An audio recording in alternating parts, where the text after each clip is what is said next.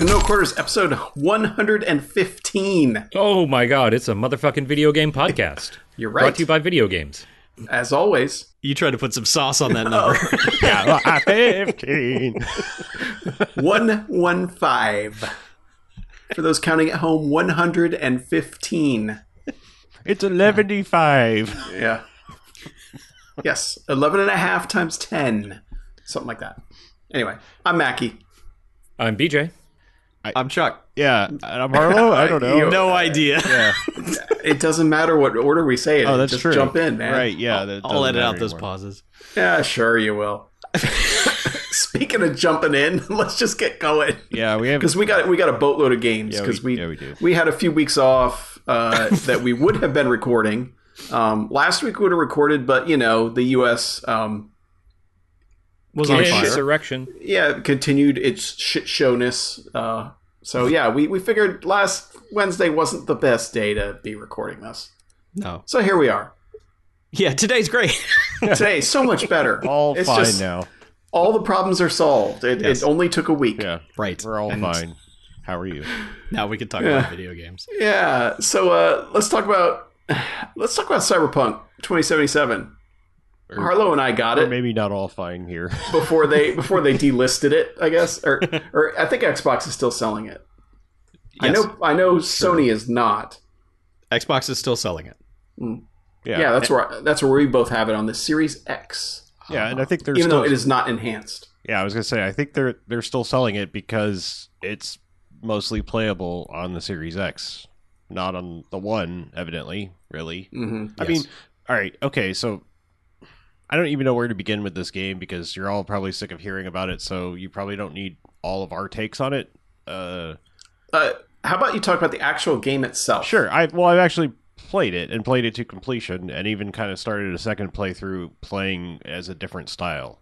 So, all that being said, I played on the Series X. I understand last gen things may be broken. All that you've heard all of that. My only thing I want to add to the chorus of people is it's really sad listening to all these kids whine about this that didn't live through the PS1 and 2 era where we were dealt 15, 20 frame per second games all the goddamn time and we didn't complain or try to sue. Oh, yes, you did. I or read whatever. those magazines. We didn't know. We were like, we retroactively complained. we were like, holy shit, those games were broken and I didn't realize it. Yeah, so We just called it slow down. they were like, disk load. Yeah, that's what it's happening. But yeah, it's whatever. I think even in the most broken, like the base PS4 or the base Xbox, whichever is the least powerful, I don't even remember or care anymore, can still probably play it better than like a PS1 played like Siphon Filter when it was new or something. Yeah. Anyway. But as far as the game, like I will say that like all of this is really shitty because I think at the heart of this there is, or the core or whatever, there is a really good game here. I think like people coming to this game in a year when everything's all ironed out, assuming they don't get, screwed in some way by dumb lawsuits or investor bullshit or whatever, things that they're not allowed to fix what they started. If it goes the path of The Witcher 3, like in a year or two from now, this is going to be like pretty close to a masterpiece, I think, when all the bugs are gone and stuff. I think people are going to really, really dig this game. And all this like temporary like we don't have anything else to complain about except we do thing will be gone, and people will just be like, yeah, fucking Cyberpunk's great. I'll say, like, I haven't played a ton, but I didn't really have any more issues than I would playing any Bethesda open world game. Like, suddenly my partner shifted on the axis of the world and was walking through a bunch of lockers that just the lockers were exploding while he's just walking along talking to me. Like, all the stuff inside him is just going and I'm like, yeah, this is basically the same bullshit that Skyrim would do, where like somebody would just get off their path that little bit and then suddenly it was like, what the fuck's happening here? But like, I didn't have any of the, oh no, my save is corrupted and I lost hours of gameplay stuff. I didn't have any of that. I didn't have any of the, oh, well, I killed this guy before the quest happened that was supposed to be unkillable and now I can't continue the game. Like, none of the stuff that makes you go like, okay, I have to quit and start over. Like, I get those bugs I can understand. Sure, like absolutely. general jank and slowdown, it's like, have you guys played a Bethesda game? Have you played an open world game? You know, like at launch, these things happen. And I feel like so much of the complaining was that. I mean, there's weird stuff, yes, but I just feel like it was not any more egregious than a lot of other games that have come out and people like just cannot get enough of. I mean, I'm skipping down in the list and revealing something else that's going to get talked about later, but Watch Dogs Legion. I had just as many weird, like, what the fuck is going on, open world things happen in that as I did Cyberpunk. Honestly, pretty close. I mean, probably not as many random floating objects as in Cyberpunk, you know, where it's like the person left and whatever they were holding stayed behind, you know, dumb stuff like that. But, I mean, I had several instances where, like, I'd just be, like, walking or driving along in Watch Dogs, and a car would just go flying overhead, and, or a drone would just be, like, plowing through pedestrians, or some weird shit was happening. I was like, what the fuck? That's the fun stuff, though. No, I mean, the car was, like, not, like, it was flying. Like, not like it had launched off of something. It was, like, literally 20 feet off the ground. Yeah. And driving like it was on the ground, so. But, I'm just saying, like, weird shit like that happened in that game, and that's, you know, nobody said anything really about that. You know, like, I mean, it's just open world stuff. But like once you're actually in the game and playing it, like the voice acting is terrific, you know, all the facial animations and everything. Like all of your friends have like very, you know, I mean, they feel real. You know, they don't feel like a computer part that's fit in. Like, you know, it's like they're all acting and emoting in the way that's in the ways that you want them to be doing that. You know, and you're given all, you know, as you're actually playing, the choices that come up are, you know, they're I hate the word interesting, but it's like they actually provoke responses out of you. You know, it's not like, well, maybe I'll do this. But there's a few where I was just like, man, I don't know what the fuck to do because I'm going to fuck somebody over here. And I'm not sure I want to fuck either of them over. You know, there's just that sort of stuff going on. And yeah, I mean, it's really, the actual game itself is really solid at its core. It's like just the technology around it has let it down somewhat. But I just feel like not to the extent that everyone is ranting and raving that it has. Sure. And certainly not to the extent that it's like, take it off the PlayStation Store completely. You know, it's like, probably runs all right on the PS5, I would think. It's just like somebody who's got a jet like I used to have. It's not, the PS4 is not going to run it. Sorry. Yeah. I think a lot of the backlash stemmed from the fact that they were basically like, oh yeah, it's going to run fine on legacy systems. You know, Xbox One launch edition, PS4 launch edition, no problem. So people who, you know, haven't been able to get them because they're, you know, as we all know, PS5s are still almost as hard to get as retail price graphics cards right now. Plenty of people, I think, bought the game for those systems expecting to be able to play it. And plenty of reviewers played it and loved it because they played it on PC. Exactly. Where it's like, that's the code they were given. Right. They specifically limited, I think, if I recall correctly, they specifically limited the reviews to basically the PC copies of the game. Yeah. And but also, at the time, like, there were a handful of people who said, this kind of sucks. It's janky as shit.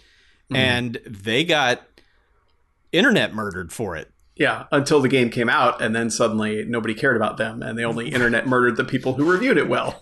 Right. Because they didn't even read the review. They're just like, wait, this got an 8? That's an atrocity. Yeah. I mean, if there's anything, you know, that I would add to the noise, it's that, okay, I think their PR department or whatever at CD Projekt Red screwed the pooch, or, you know, whatever nefarious feeling thing where it's like, we only sent out PC review codes, blah, blah, you know, because it's like, we know this version runs fine. That's, you know, and I'm not trying to get into some Gamergate bullshit. I'm just saying, like, there's something a little like, what the fuck, guys? Like, you know, you knew, and just be more transparent about it, you know, or just say, like, look, we are not putting, you know, last gen systems March or something, like, when we fix some patches, you know, like, sorry, we're not delaying the game just for last gen, and we're totally sorry last gen, but would you be happy if we put this out and it was running at 20 frames a second? No. Yeah, they should have just released it as a Series X PS5 exclusive. Right. And just said, screw it. Because that's where all the problems are showing up. Yeah. Well, management, like, at CD Projekt Red, turns out they're just as, like, shitty as management at all the other AAA Sure. game development houses. Yep. They're just like, okay, you've delayed it 3 times. You can't get it to run right on whatever systems. You're putting it out on November 15th or whenever it was. Yeah, they must have just run the numbers and said, we will take the hit. It's better that some people buy it and have an okay time with it than no one buying Push it. it back again. I can fix it, not the game, because I don't know how to do that. But here's how they should have done it. Harlow should have been on the disc. No, I'm just saying, like, this is the way that they should have played it. Because if they had said delay again, you know, the irrational gamer media or whatever internet would have just been like, delay, fuck you, I'm in my house in rage, you know, and still hate women. But so like. But what they should have done is said, like, all right, pre-order the game. It's still not done. You're going to get a beta copy as we finish it, and you can't complain. Yeah, just release it like early access or something. It's literally early access. And it's like, look, it's out now because you've just been whining so much. Here it is. We know it's pretty broken, especially on last gen. Those of you that are in current gen, enjoy. The upgrades are coming in March or whatever, you know, whenever we can finish them. And, you know, there you go. Yeah, it's it. It fixes it. Yeah. Yeah. So it requires pre-order, so you've got guaranteed. Yeah. It's good for them because you've got guaranteed sales. You know, and yeah, it's just like everybody pretty much wins. So talking about the actual game, Harlow, what origin stories did you do in your first and second playthroughs? The first I did Street Kid, and the second I actually did Corpo Rat because I was like, how the fuck does that start? Yeah, I would be super curious about that one because I did, what is it, Scrapper, I think is the one that starts out in the desert. The Wastelander or whatever it is, yeah. Yeah, and feels like feels super Fallout 4-y, except you have actual working technology. But you're like out in the, you know, and it's a weird game in that my first 3 items I picked up were all dildos. And I was like, okay, why is there just a stray dildo on this radio tower? And I'm like, oh, what's that? Oh, it's another dildo. I was like, all right, I guess I'm the dildo guy now. I don't know how this happened. I wasn't planning on this. The problem is you were a WTLDO. Yeah. Yeah, and that's okay, all. Computer, change my nick to dildo guy. Yeah, and then and obviously you can pick your dick size in the beginning when you're customizing your character, and there's just, you know, and customize your pubic hair and all that. So it's like kind of like, all right, we get it. You're a mature game, but it's kind of, it's a little odd, you know, in that you take so much time doing your customization, and then it's like you only really see your guy when you go home and you look in the mirror. At least I'm sure there's other opportunities later in the game, but you know, for the majority of the time you're playing first person. So it's like, why am I even bothering taking the time to do some of this shit? And it's not multiplayer either, so it's a little odd. And I was a little confused starting the game too, because once you finish kind of like what the prologue section is, you suddenly get like a 90-second to 2-minute sequence of just like video of basically what the next 6 months is of the game. And then all of a sudden it's like, all right, now you know shit and you're established in the city and you're about to do another job. You know, you're like, wait a minute. I was almost like, man, I really want to play that part of what they just showed me in the video because that all looked awesome. And then they're like, yeah. And I mean, like, eventually, as you play more of the game, you're going to get to do a lot of that sort of shit. But I don't know. It's weird because it felt jarring almost when it happened. Like, I wasn't prepared for it to just throw this whole cutscene at me. And I don't know. And then, of course, I was like, well, I lost my dildos because that was 6 months ago. And then I was disappointed. Well, yeah, so. They expire. You don't use them, you lose them. You probably turned them into cyber decks or something. Cyber dicks. Cyber trucks. They were already cyber dicks. You just turned them into cyber decks. Gotcha. Yeah. And some of the tutorial stuff, I mean, it's cool in game, like how they set it up for you to do it. But it's also, some of it is kind of like not totally clear about what you should be doing, like what your check marks are for completing those objectives. Because there was one I was just like, where it was like teaching me stealth, and I had no clue how I was supposed to actually do it. Like, I could do the first part, and then when I got to the second part, I was just like, I don't know what you want me to do, game. I don't understand. And eventually, I think I just kind of cheated my way by it, kind of. And it was like, okay, cool. You did the tutorial. I'm like, all right, I think I learned something. I don't know. Yeah, that one. That's the stealth one. I know exactly what you're talking about. Like in the car when he's like, "Do you want to do the VR training?" You know. Yeah. Okay. Yeah. So that whole thing is kind of weird and janky, especially the stealth one, because it's just like, it's basically, if you played a stealth game before, your inclination is like, do not be seen at all, and this is like more trying to show you like, no, you're gonna have to like kind of breeze past these people, but they won't notice you until the meter fills it becomes up. like the Far Cry method. Where it's like, okay, like I've got the little pip that says the guy's starting to see me, and it's like, if it gets all the way open, then you've been caught. Right. But, you can get all the way up to that point where it's like, that video game logic and not actual human logic. I guess it was nothing. That person I saw. Yeah. I'm clearly looking at someone. But I Must mean, have been rats. But that's the thing about the game is it's like there are so many options as far as customizing your guy and which way you want to go, as far as like if you want to hack people to get by them or use melee or gunplay or whatever. Like in the beginning it's almost like, oh fuck, I don't even, like, you get option shock somewhat because it's like, all right, skill tree, I got some points, and it's like, oh Jesus Christ. Yeah, absolutely. this tree can expand hugely, and it's like I don't even know which one I think I would be good at. And the way the stats are set up, I know it's based on is Cyberpunk's a tabletop RPG, right, originally? Yes, I believe so. Yeah, so it's set up on that system where you don't necessarily know that, like, I think one of them is like called just cool, which I think translates into like your stealth statistics. And I would think like cool would be like, oh, your charisma, you're able to talk your way past guys, that sort of thing, but it's not. And it's like that stuff takes a little getting used to as well, because it's kind of like you've learned this lexicon from playing so many games, and then they're like, no, we're speaking a different language here. Time to figure it out. Which is cool. Like it's refreshing, but it's also kind of like at first you're like, oh shit, man, I don't even, like, I'm not quite understanding what is going to work for me. And I don't know if you had that feeling, Harlow, when you were playing it, or if you were just kind of like, no, this sounds cool, I'm going to do it. Yeah, I honestly was in from the beginning. That game sucked me in hard.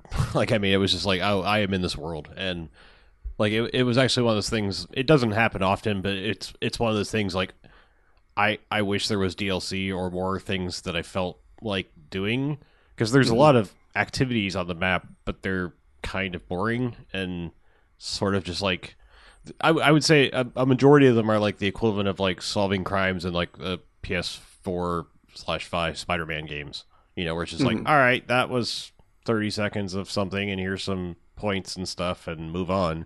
They're almost like something you should just hit as you're walking by, not something you want to like go search the map for. And so, but like, I want to exist in that world more. That's just the bottom line, but like, it's not really like GTA 5-ish where I could just be like, yeah, I can have fun just by going around. Like, there's not enough just pure whatever you can do kind of stuff. There's not emergent stuff. Right. It's more like, all right, I'm still checking things off quest checklist. Yeah, you can still like, go to shops and buy food and eat it if you want to, and it gives you small boosts, and there's, prostitutes and cyber VR porn and stuff and things you can go around the city and discover. But, like, Night City is the thirstiest fucking place that has probably ever existed in a video game, I think. Yeah. Yeah. It's like, it's weird because you think it's like Tank Girl because like there's a lack of water because everyone's so fucking thirsty. it's that bad. Like, yeah. It's I don't know. Sure that it's weird because it's like it's a mature game that it's like it's crossed over the level of mature so much that it comes off as childish, because it's like adults don't talk or think about fucking this often. Like, maybe somewhere in your mind it's like it's in the cycles per minute or whatever, but like this is just like, hey, I know we got like important life-saving things we need to do, but you wanna go fuck first? Yeah. Oh, the Saints Row 4 method. Yeah, kind of, yeah. But at least that's like tongue-in-cheek and knows what it's doing. Right. This is like trying to be all super serious, and a lot of it is. Like, there's some really fucked up and cool questline stuff that happens in that game that I don't want to talk about at all. I'm just saying, like, there's some really interesting things. In fact, like, I feel like there's like whole characters that if you're not careful, you almost can miss them and like realize there's this whole other crazy quest line type thing. If you just were like, not super important, just. But yeah, it's like there's interesting stuff happening all over the place in that game, and maybe there's more people I just haven't met like that. I mean, I really hope there are, but I don't know. But yeah, first playthrough was like Street Kid. I'm gonna mostly try to go non-lethal. I mean, don't get me wrong, I hacked a lot of mofos up that were very deserving of it with a sword, but like I did a lot of like once I kind of got all the. Like, oh, this isn't really going to be any detriment to my sniper rifle to make it non-lethal. Let's do that, just kind of thing. And then the next one, it was like, I'm going to murder everything. I'm going to be this corpo scumbag. Gave him the tiniest little penis possible. And it was like, yep, I'm just going to make him compensate for being this corporate douchebag. And he's just going to murder everyone. So, yeah. I was like trying to make a good first playthrough and thing. And, second one was like, all right, here's my evil run. So, yeah. Yeah. Yeah, I mean, it is a cool game. And like you said, I look forward to people discovering it a year from now when they get it for, $20. Kind of like people were with Witcher 3 at some point where they were like, holy shit, man, has everybody played this? And it's like, yeah, everyone did. Well, they said today that the update is not coming until the second half of the year, so... Like the Series X PS5 upgrades? The new gen patch, yeah, so... I mean, I guess... Summer. I mean, they probably got to... Yeah. Yeah, they got plenty to iron out before. Oh, yeah, they've got a lot of work to do. Yeah. So it's fine, though. I mean, if you've got it, I mean, it's...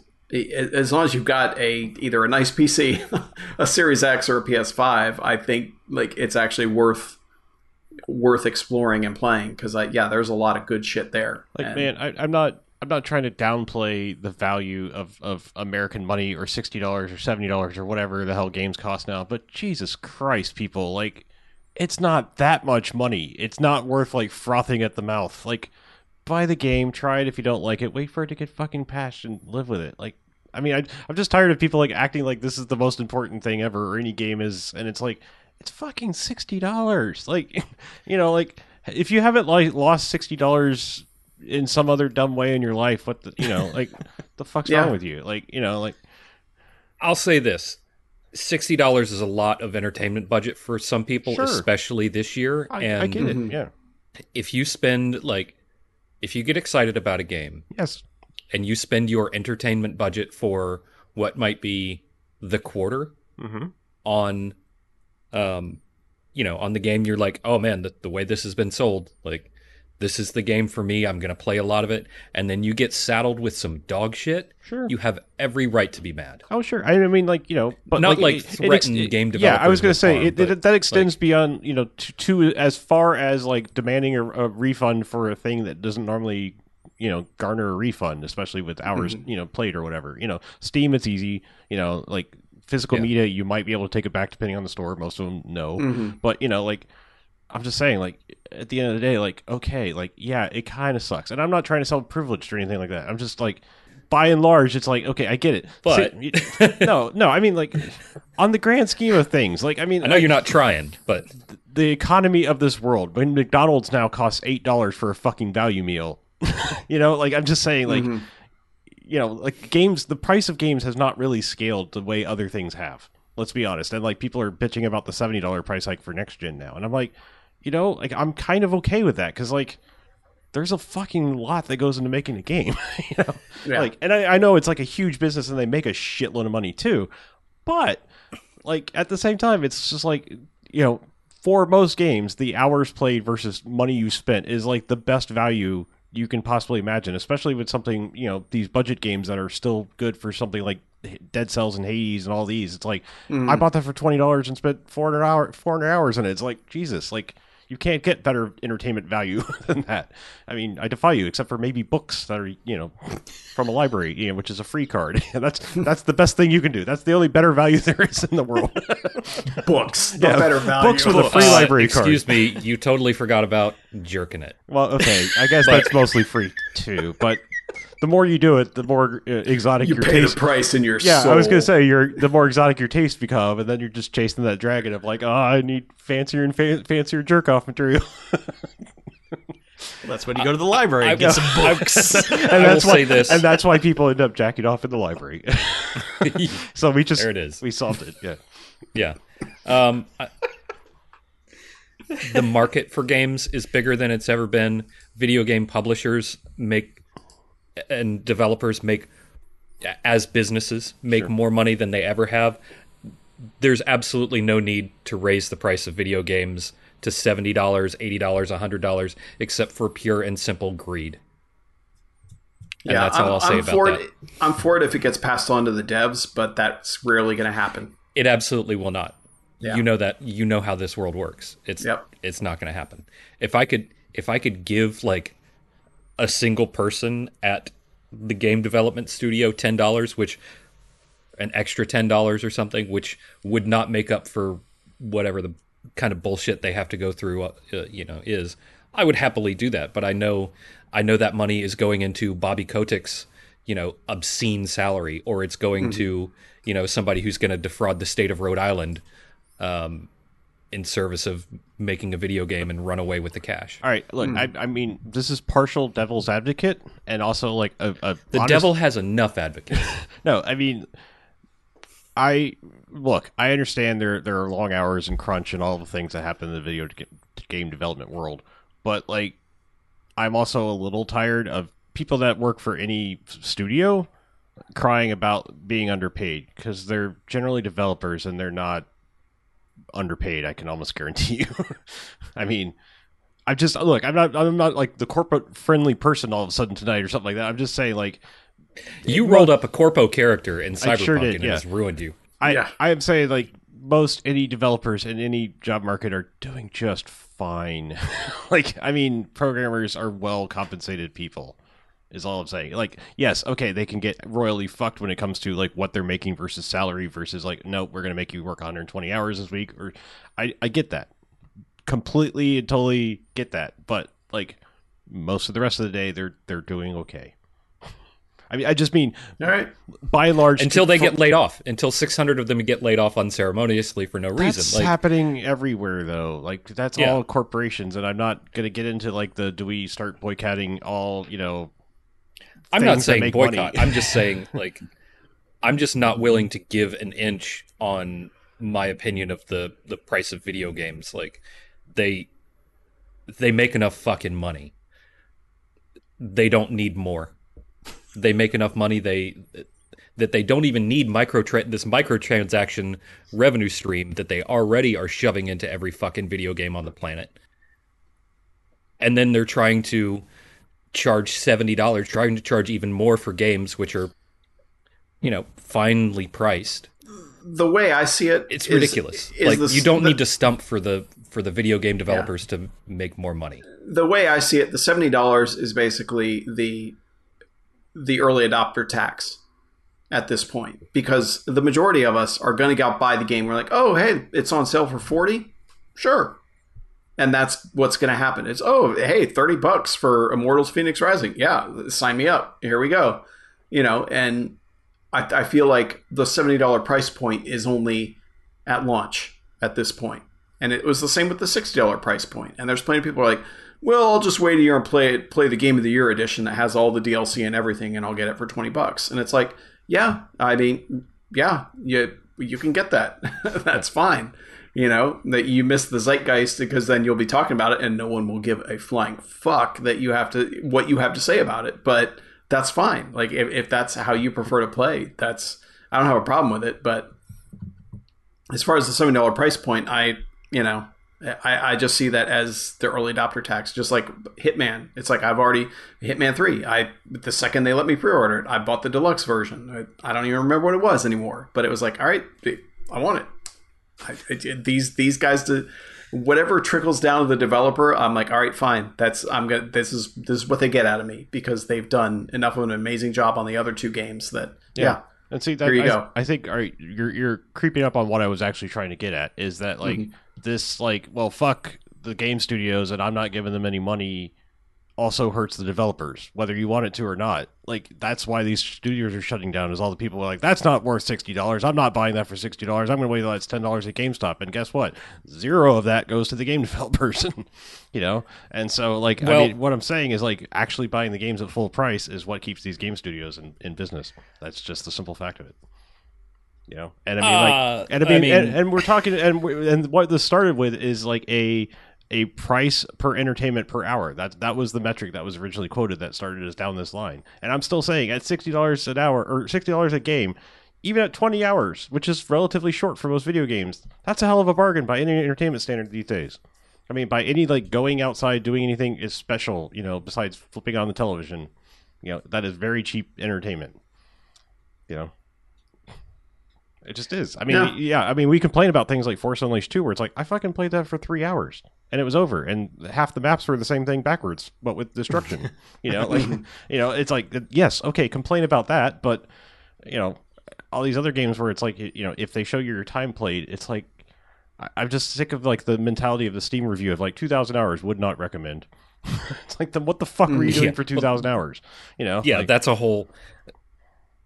that's a whole other issue, and that a lot of those I think come from, like, early access kind of games where they, you know, they dump something into early access and somebody puts a whole bunch of time into it, and then they completely change up the game halfway through or something like that. Well, and that's happened with games as service stuff like Destiny. There's people who are like, man, I loved Destiny. Fuck Destiny now, you know. And it's like, okay, yeah, like, fuck you. See you tomorrow. Yeah, yeah, and I can understand that because, you know, they took out, like, if your favorite thing was whatever they took out from Destiny 2 now, I can understand being like, no, I can't recommend this game anymore.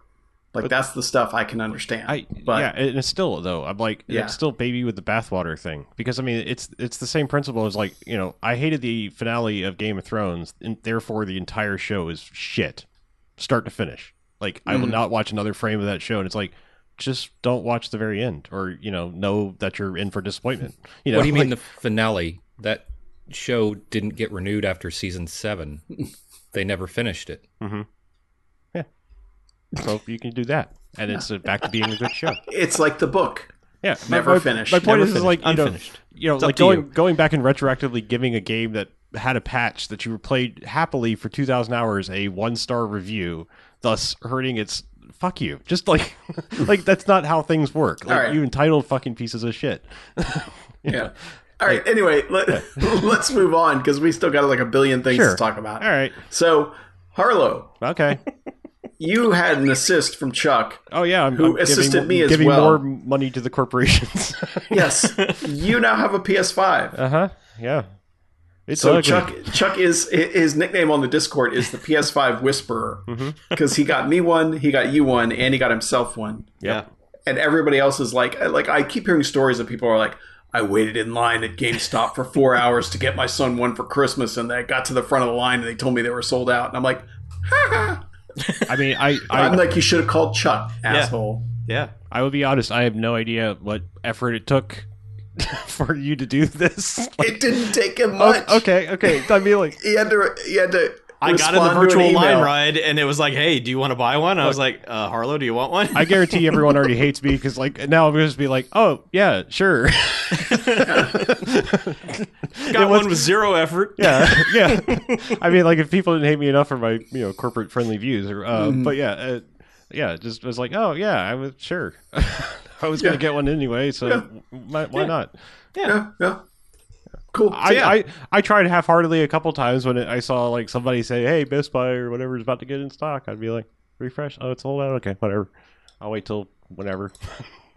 But yeah. I must have a fat pipe at work that just lets me straight into Sony for some reason. Yeah. But, yeah, I played some PS5 games. I guess I'll start with Astro's Playroom just because it's the PS5 demo game. Yeah, everything you said about that is true. It's super cute. I'm not gonna quite follow Chuck with it's a full-fledged game.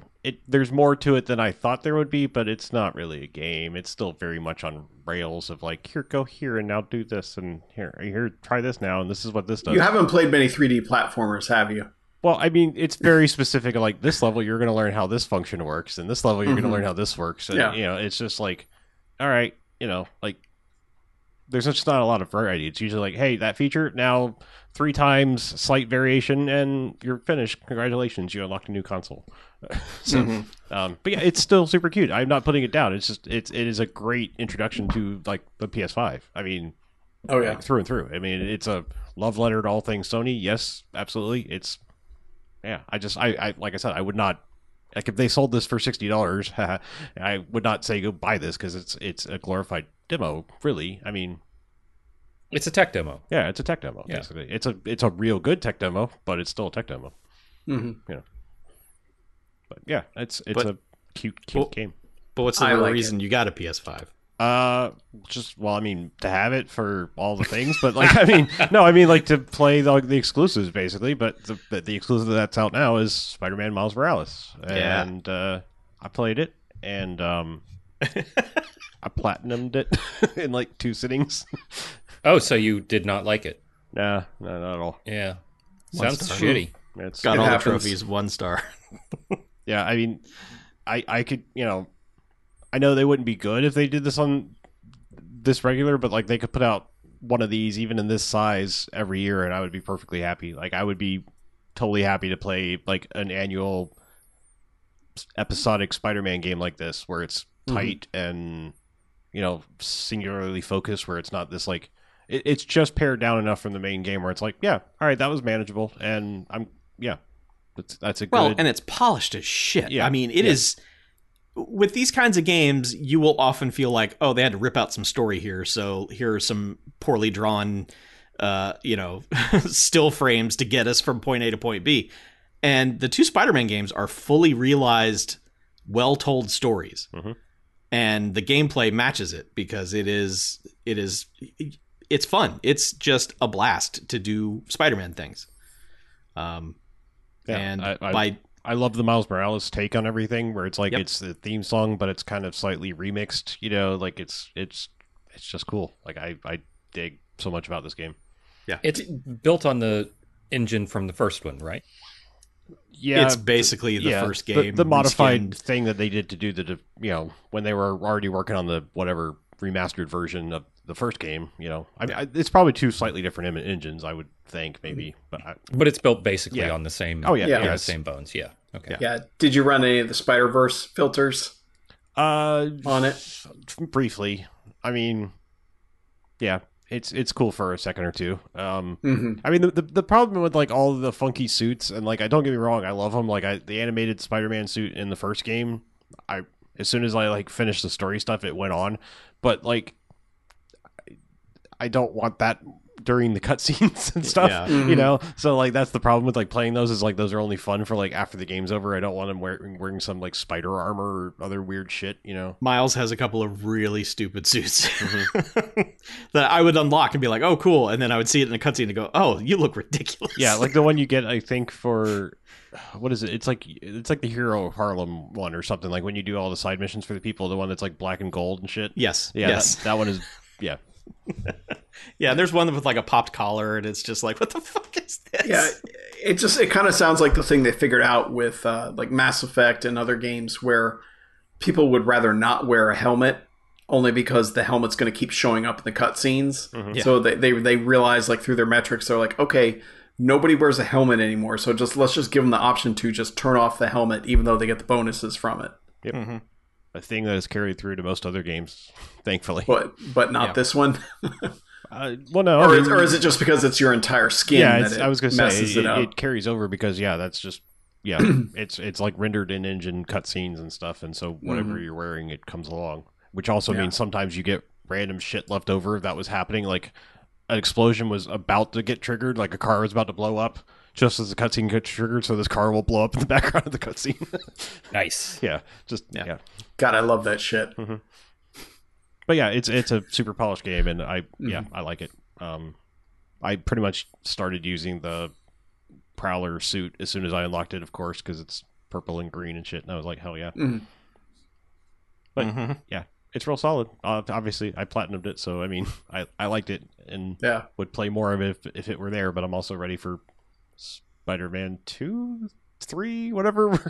However we're doing this, I guess this is just a side story. So I think it's going to be like 2 Spider-Mans or something like that. They'll call it, because I have a feeling it's going to like pretty much equally split gameplay between the two for the next one. I have a feeling. Yeah. Let's call it Spectacular Spider-Man. Yeah, they might just call it Spider-Man and then Yeah. game over. And there you go. Kind of like Alien and Aliens. Yeah. Just multiply it. Yep. It's weird. There's a setup at the end of the game for the next game, whatever it is, but you don't know if it's setting up the next Miles Morales game or the next regular Spider-Man It's game. Or definitely the next Spider-Man. That was teased at the end of the other Spider-Man game, so that's just a continuation of the tease from the last time.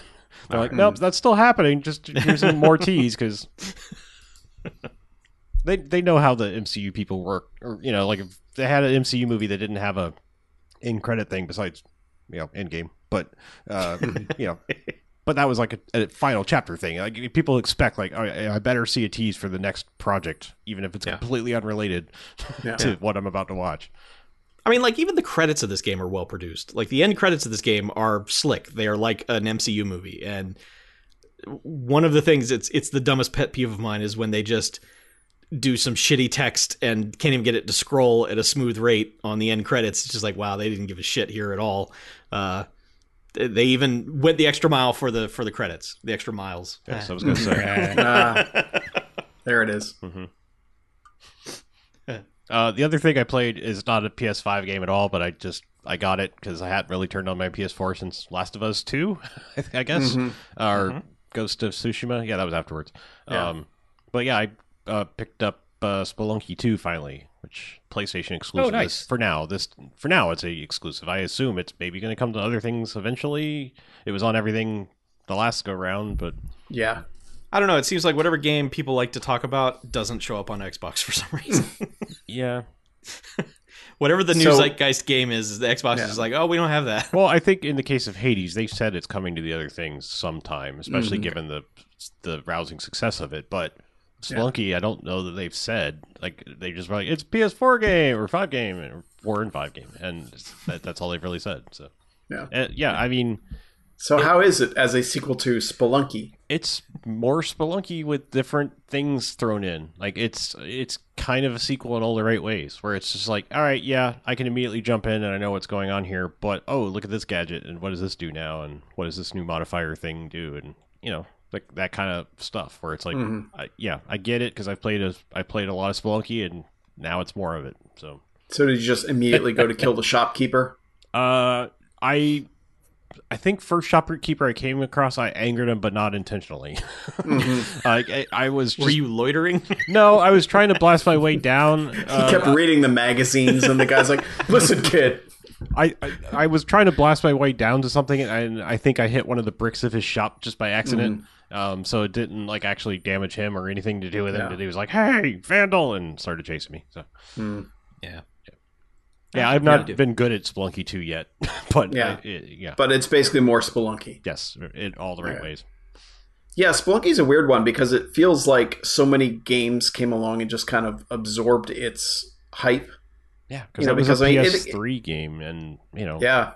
I have it on the 360. I didn't start it because I was like, I don't want to get an achievement in this, because as soon as I do, then I'll be obsessed with getting the rest of them, and I will end my life not having finished it. Because Spelunky's like that. It's like, no, it's I will die before I get all the achievements in Spelunky. It's just one of those types of games where it's like, I'm not willing to invest 1,000 hours to do this. Yeah. It's not on the list, but I was just going to mention I did boot up Ghost of Tsushima just to see like something, you know, upgraded that I spent enough time in, you know, just because I want to see like what their equivalent. Where you would notice the difference. Yeah, something like, you know, the Xbox equivalent. I was doing all the things like booting up all the one games. Just like, all right, does it look better now? Is it, how many frames is it running at now? Yeah, I mean, they did patch in like a 60 frames specific mode, which drops the resolution some. I don't know. Like that's a weird one because like that game looks really good with everything turned on and ran at a decent frame rate enough on the PS4 that like I'm torn as to which looks better. I mean, I know some people have their preference, but like that's a one. No, that's one game that that I honestly couldn't pick, which I liked. Same thing. It's didn't do it on the PS5, but like Jedi Fallen Order recently got a patch, and it's like, all right, 60 frames look really good, but so does this other mode, and I don't know. Yeah. Mm-hmm. Yeah. Yeah, it's weird. Like when you offer me a 45 frame per second mode or a 60 frame per second, I can't tell the difference, honestly. Like I just assumed Batman ran at 60, but apparently it was 45 the whole time. But that's still Asylum, looked damn good. Right? Yeah. Or, no. Yeah. No, actually, I thought it was Asylum was 30. Asylum. Cities locked at 45, right? Well, I know Asylum I played on the PC and thought it was 60, but it was actually locked at 45, I guess. But okay. Yeah, whatever. Yeah. So, I mean, I know I talked about it last episode, but I'm still been the game I probably played the most recently is Demon's Souls. I'm still going through that. I have realized, like, once you get past that introductory section that sucks, that game is like a lot easier than all the other Souls games, especially the boss fights. Like, there are very easy ways to cheese some bosses, but it's also just they're not that hard. And I don't know if this is just from having played a whole bunch of these games and just being able to recognize the patterns and everything you need, but it just seems like I was able to get through a lot of these bosses really quickly and really easily. And the same with the levels. I was like able to progress through them pretty fast. So it feels like this is almost like if you could get past that first section of the game that is just brutal, it's actually probably the best introductory game to these types of games because you can warp between areas. There's like a complete full safe area that you can go to. It's weird. It's just I don't know how else to say it. It's weird that they've got this whole brick wall in the beginning, and then once you get past that brick wall, it's like, all right, this game's not that bad. I'm doing all right. You know, it's I don't know, because there were plenty of bosses in this game that I beat them the first time I encountered them. And, you know, I never played this on, well, I played it on PS3, but I did not get far at all. And then I've gotten, you know, way blown past that point.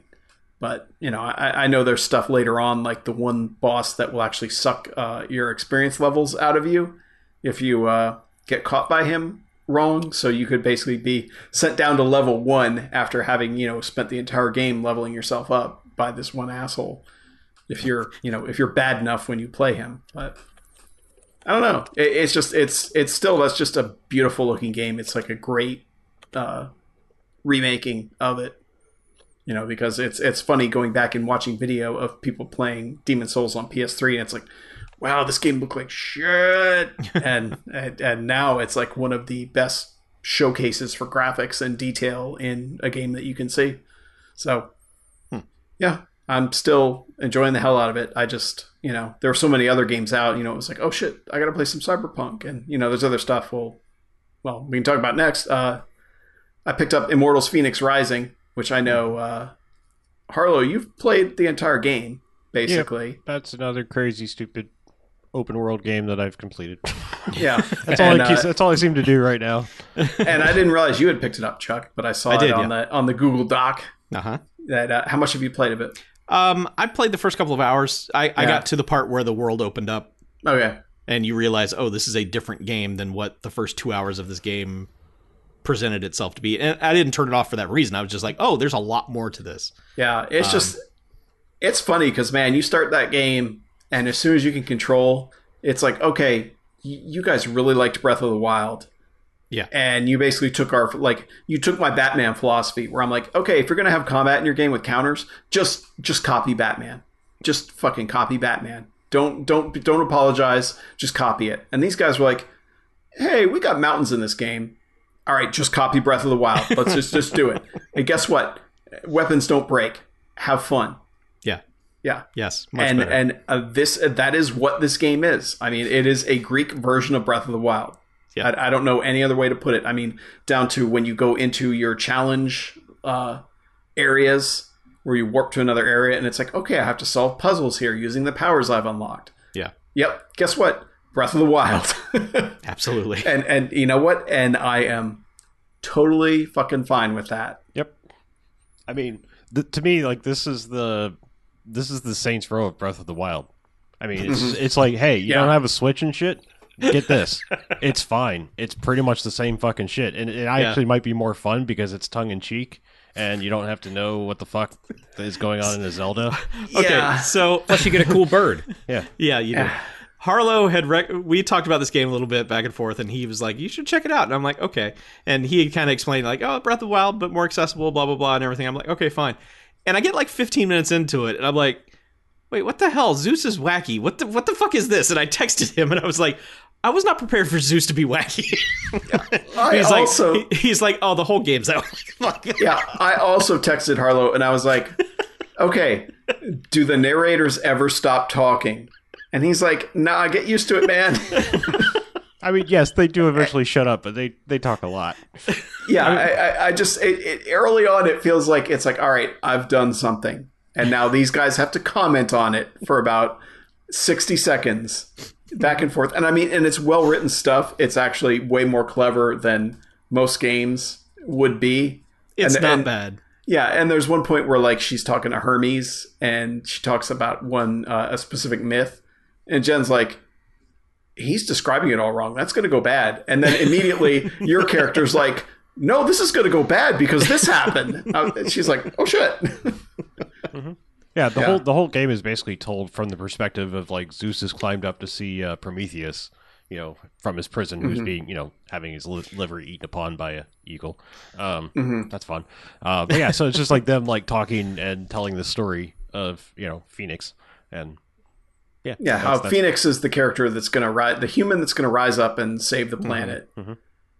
Yeah, Zeus doesn't want to hear the story, and yeah, Zeus continues to get bored by it, and like in certain cutscenes, he'll just be like, and then the monster stomped her face, and she was done, and it's like, oh, okay, and then Prometheus will correct him in a completely different direction, and it's like it. I like that 2 hours in, like when the title card finally shows up on screen. Yeah, Zeus is like, that was just the prologue. What the hell? Yeah, but he's doing it in this wacky kind of like. If you can remember the Jerry Seinfeld Elijah the Prophet sketch from Saturday Night Live, he's doing it in that kind of way, and that just kind of like, hey, I'm Zeus over here. It's like, who are you going to listen to?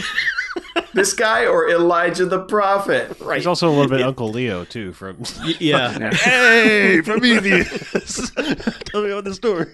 Yeah. Well, I like that you got that, and then what is the main bad guy's name? Tython. The underworld guy. Hades. TH something. I don't know. Either way. Tython. As soon as that guy spoke, I was like, is the bad guy Triumph the comic insult dog? Because that's what he sounds like throughout the game. He's like, oh, I am going to come up to the earth and stomp you. Yeah. That's a nice sword for me to poop on. Yeah. I know there are some people who are like, man, if they remove the humor from that game, I'll play it. But without the humor in that game is just generic as shit. Mm-hmm. Like, who cares?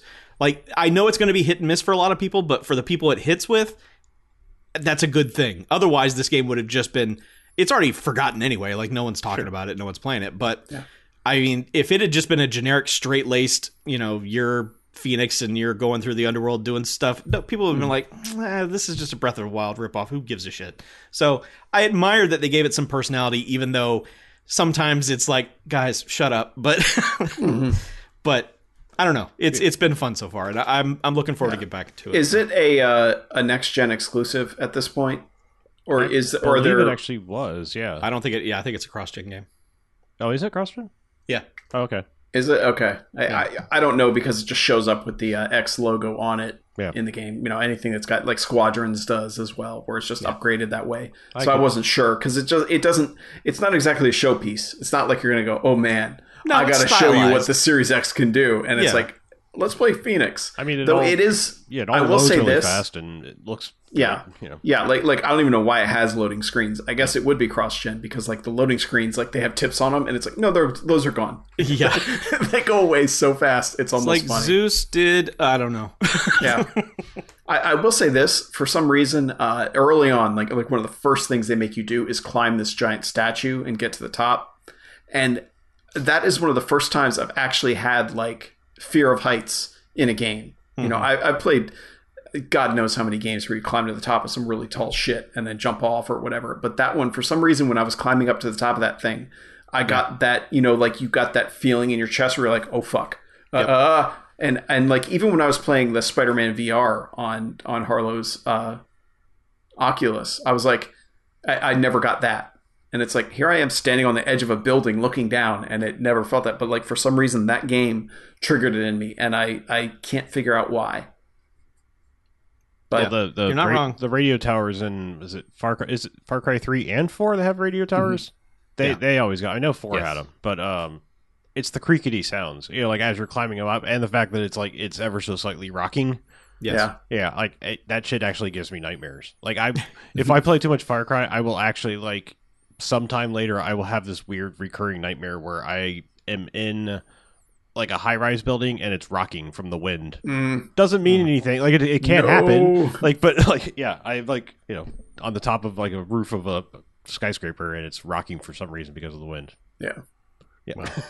But anyway, but yeah, like for some reason that didn't get me. A lot of times, some of them do. Sometimes, occasionally, Assassin's Creed did, depending on where they made you climb. But yeah, I just that was literally the first time I ever had that reaction in a game, and and played through Mirror's Edge too, and it's like that one probably should have triggered it at some point, but just never did. So, but anyway, I mean, it's a fun game. Yes. There's no other way to put it. It's like if you liked Breath of the Wild, you want another game like that where you climb shit and you can build up your stamina to climb more shit. There you go. Yeah. Honestly, I mean, to me, like this is the perfect game where an example of a game where it's like someone is going to go like, I don't know if it's worth $60. It's like, okay, like I spent a very decent amount of time in this game. I mean, like, is it great? No. Did it? Like, was it the methadone for my Hades? Yes. Like, this was like my first, like, I was like, oh, Greek shit in a different kind of game? Okay. Like, I'm in this mindset, so let's do this. Mm-hmm. Yeah. Speaking quickly of Hades, I haven't played it, but like, I bought it because I didn't want to miss out on Hades, but every time I want to start playing it, I think about how much Hades you've played, and I'm afraid. Oh, I can almost guarantee you it's not going to hit anyone like it did me. Like, I mean, that's not quite like me. I mean, seriously. It hit me hard, and I think my play count is like 40 hours, maybe. Yeah. So I'm not like, I mean, that's a lot, but that's over the course of like 2 months. I feel like I have playtester hours. Like, yeah. I mean, like I could tell them exactly like things about their game. Like I can feel like, all right, well, so there's a slight bug when this happens here. Yeah, like he's seen the Matrix. I'm just like at the level where it doesn't matter what weapons you give me, I can win the game still. Like I can make a good run out of it regardless of what you throw at me. Whereas Harlow's just like, okay, if I do this, then this is going to do this, and like he knows where the tree leads. Where me, I'm just like, oh, there's a branch. That's cool, and you know. Yeah, I'm like, it's a lot different. I'm like, this fish is going to hit on the second bobber drop. Yeah, I'm just afraid it's going to catch me like Rogue Legacy did, and can't handle Rogue Legacy. Right now. Well, I probably could, but Rogue Legacy was approaching a problem. Well, here's the question: who cares? Yeah. If you're enjoying it, why not? Yeah. You know, because I need to keep my job. My rent just went up. So, well, sure, yeah. Don't play it in place of job, but play it in place of everything else that's not job. Yeah, things we can't do right now. Yeah, yeah. Speaking of jobs, yeah, sure, great job. Superheroing is a job. Yeah, Marvelous Avengers, the Square Enix game that no one bought. Thank you for your games as a service. Yeah. Yeah, so that like 3 years too late. Like honestly, like if they had launched that 3 years ago, yeah, it's how strange. huge would that game have been? But so here's the thing. So it dropped down to $15 at GameFly, and I was like, you know what? For $15, I will try that because I know I can get that money back if it sucks. There is a lengthy story component to that game before you get to the Destiny type bullshit that game has to offer. And I'm 2 hours or so into it, and I think the story mode is fantastic. The cutscenes have the Spider-Man quality to them. They are really well put together cutscenes, except for the voices, which are just, Nolan North and all the people that you rate. The guy who does all the Pinball FX tables, that guy's in there. Guy. Yeah. Is he Tony Stark? He might be. He's I don't either know him or why. Thor. Like, that's my de facto voice of, like, if I want to know what that guy sounds like, Yeah. just play that Iron Man table, because if I hear that, then I can hear him in every other game. Yeah. So the likenesses are bad and the voices are bad. However, you get over that hump real quick. About 15 minutes into it, the story is so good in the opening moments of that game. It's almost emotionally affecting, like how good the story is, because Kamala Khan is just this super fan of the Avengers, and she's won this like short story contest or this fan fiction contest, and so she's at the Avengers building, and it's a big festival and everything, and she is just geeking out over all this stuff, and it's really touching how genuinely thrilled she is by all the things that she's seeing. It's not just kind of like terrible fanboyism kind of thing, because like terrible fanboys show up to mock her, like, you don't know about Thor, you stupid girl, and she's like, yeah, well, you're stupid, and then Thor's like, yeah, all right. So Sounds like Thor. It opens really well. The gameplay stuff is not as good as Spider-Man. It's okay. I've had no problems with it whatsoever. So, do you start the game out as Kamala and then eventually you get to play as Hulk or Thor or whatever? So you start the game as her, some shit goes down, and that's what introduces you to all the Avengers, and you play different segments of them doing shit. Things continue to go wrong. Game jumps ahead in time. She's older. She now has powers, and the world has changed, and she doesn't much care for that and is trying to do something about it. So the game then becomes, you have to get the Avengers back together. Okay. So you are traveling the world, finding the Avengers to get them back together to be the Avengers again. Okay. So that's cool. How does the games as a service stuff come up? I have no idea. I've like never understood how this game was supposed to work. I honestly Especially don't know. without like custom heroes or whatever. Yeah. So so since I tried the beta, this is what I'm very curious about, and what seemed like what was going to be the most difficult thing to navigate was right off the bat in the beta. It felt very Destiny 2, where it's just like, all right, where on the map do you want to go and run this mission? And I'm sure that's all possibly in-game stuff, but like that's where you got to in that version, that's how you got to the story mode things too. Because it was like, you can come over here and play this, like the Hulk on the bridge section and stuff like that. They must have built the beta in a very specific segmented way, because the story mode is very focused. Okay, so it's just like hit story and go, and here's now you have to do these things, and I mean, a lot of it is introducing you to the characters and what they can do, but it's still a very focused, it's telling a story, Spider-Man-esque kind of thing. It's well produced. It's good. Now, does it, like, the costume change stuff doesn't come up in the story mode? I have yet to be. I haven't had a point where I've had multiple costumes yet. Because I mean, that's what I was seeing in the beta is like, oh, now you've got a slightly more bluish Ms. Marvel outfit, and it has these bonuses, and then now this time you picked up a slightly better version, and stat sheets and stuff. And I just didn't know if like you saying this plays like a story mode makes me at least want to pick it up to play through that. That's what I figured. I heard some people talking about it, and they were like, the story mode is really good, and I didn't know it had a story mode. I just thought it had a setup, and then it opened you out into this bullshit world. That's not what this game is at all so far. So as long as it keeps that up, I'm willing to play an 8-hour story mode and then just try the Destiny kind of game and be like, yeah, I still don't like this, but the story mode was great, so I'm fine with it. Yeah. So yeah, I mean, so far it's fine. I will see how it gets, later on, but it is not what I expected so far. It's a good single player story campaign. Okay. Yeah. Yeah, I mean, I figured I was going to pick it up at some point. I was going to wait for the next gen stuff to come out for it because I think it's coming for it, like an actual proper. It may stuff, if they don't dissolve the team or anything. True. Yeah. Yeah. Maybe they did say it was going to do that, and that's before it barely sold any copies. Right. I feel like they undersold. They didn't sell it right. Sure. So yeah. they should have said this game has two components. It has a story mode, and then once you're done with that, you can do all this other stuff. So, speaking of single player stories, Call of the Sea came out on Game Pass, which is it seems to be a Series X exclusive, as far as I can tell. It is, if you kind of liked The Witness, but you actually wanted a narrator and kind of a little bit more of a story, then this might be the game for you. It's kind of an above ground BioShock, The Witness style thing. More The Witness. I wouldn't really say BioShock, but it's just in terms of like the time period, really. Yeah. It's set in it's the early. I want to say it's the 1930s, probably. Yeah. And this woman who has a rare disease, her husband has left to find a cure on an island and led an expedition there and has gone missing.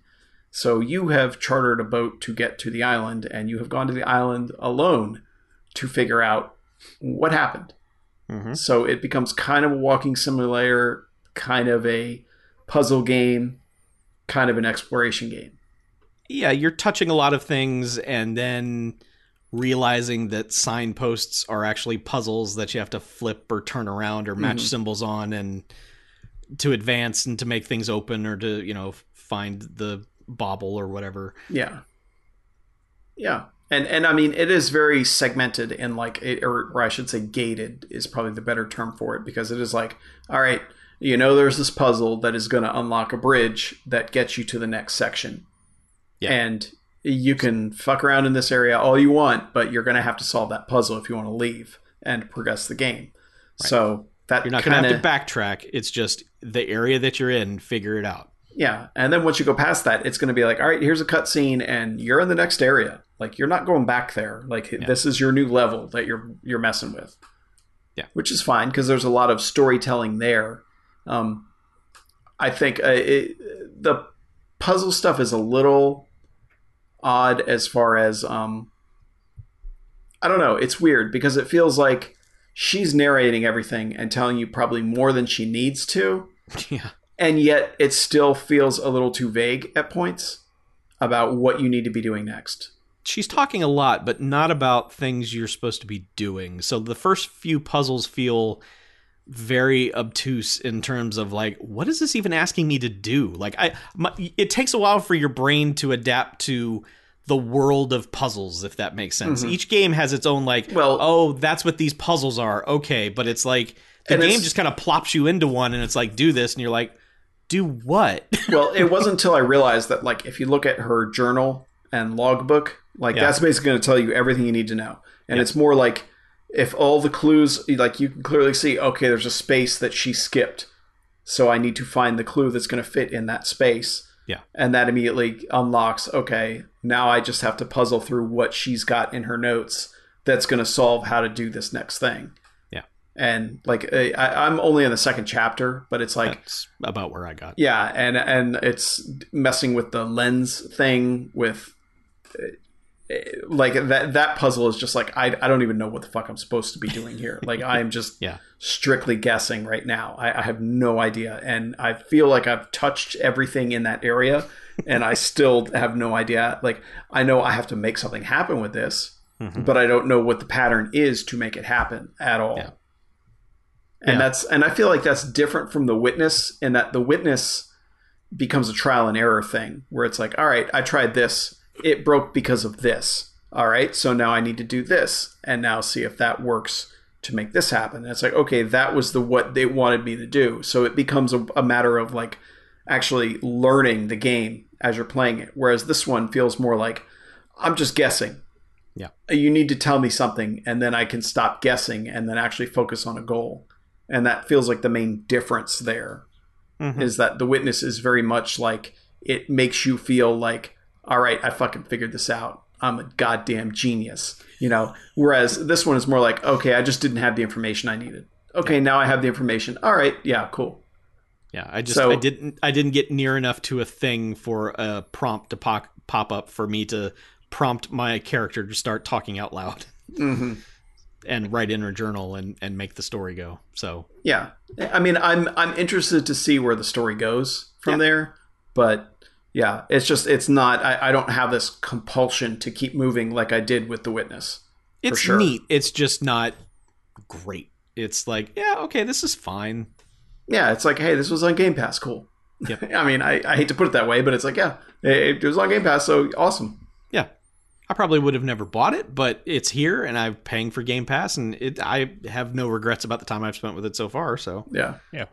I've come across multiple games like that where even if I put in an hour or two and never ever go back to it, I'm like, yeah, that was fine. It was like Indivisible. Yeah. Like, look, anime as shit, and I was like, whatever, I can try this, and it's actually okay. Yeah, like it's another thing that's on Game Pass, and it's totally okay. Pretty good little game. We need a Game Pass corner. That Eventually. That was it. Yeah.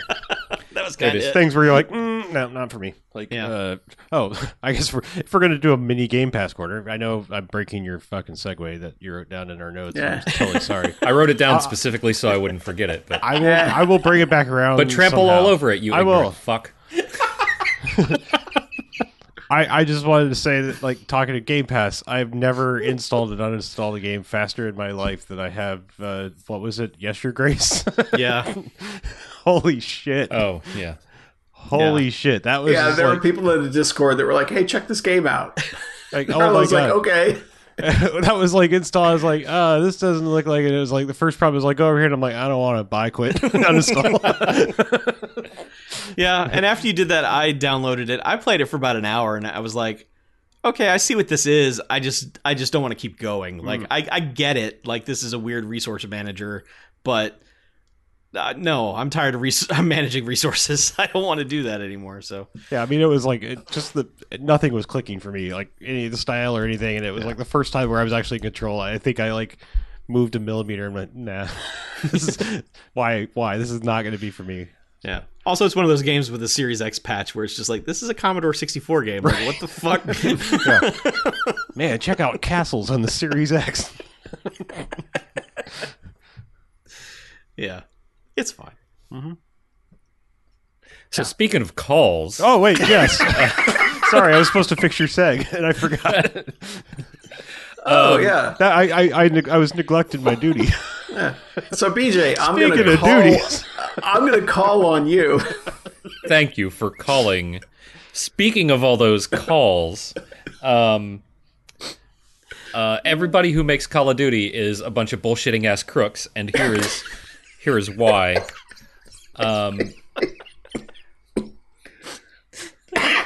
In the latest big update to Warzone, they integrated the Call of Duty Cold War guns, 30 of them, into Warzone, whereas before it had only been the Call of Duty Modern Warfare. And in doing so, not only did they introduce 3 new, incredibly overpowered for Warzone weapons, they also broke the game a whole bunch. Those things are finally fixed as of this morning. It took them 3.5 weeks with no communication whatsoever. Oh, sure. About whether or not they were doing anything. And in the meantime, the store for Warzone continually sold the blueprints for the broken weapons like fucking hotcakes, including one of the blueprints that was actually statistically better than the version that you could just unlock regularly. And it made something click in my head that there's a pattern that's been going on with... Now, I don't know about Modern Warfare, but I know for sure about Warzone. Every time they release a big update where they release, new content,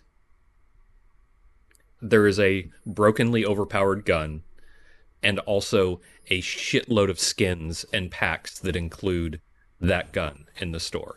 And it takes them 2.5 weeks to do any balancing, to bring it in line. And They know what they're doing. They know exactly what they're doing, and I don't know why it took me so long to realize it, but that's what they're doing. They're literally just like introduce a new gun, make it OP, make a shitload of money off of the skins, nerf it right before we release a new gun that is OP that we make a shitload of money off of the skins.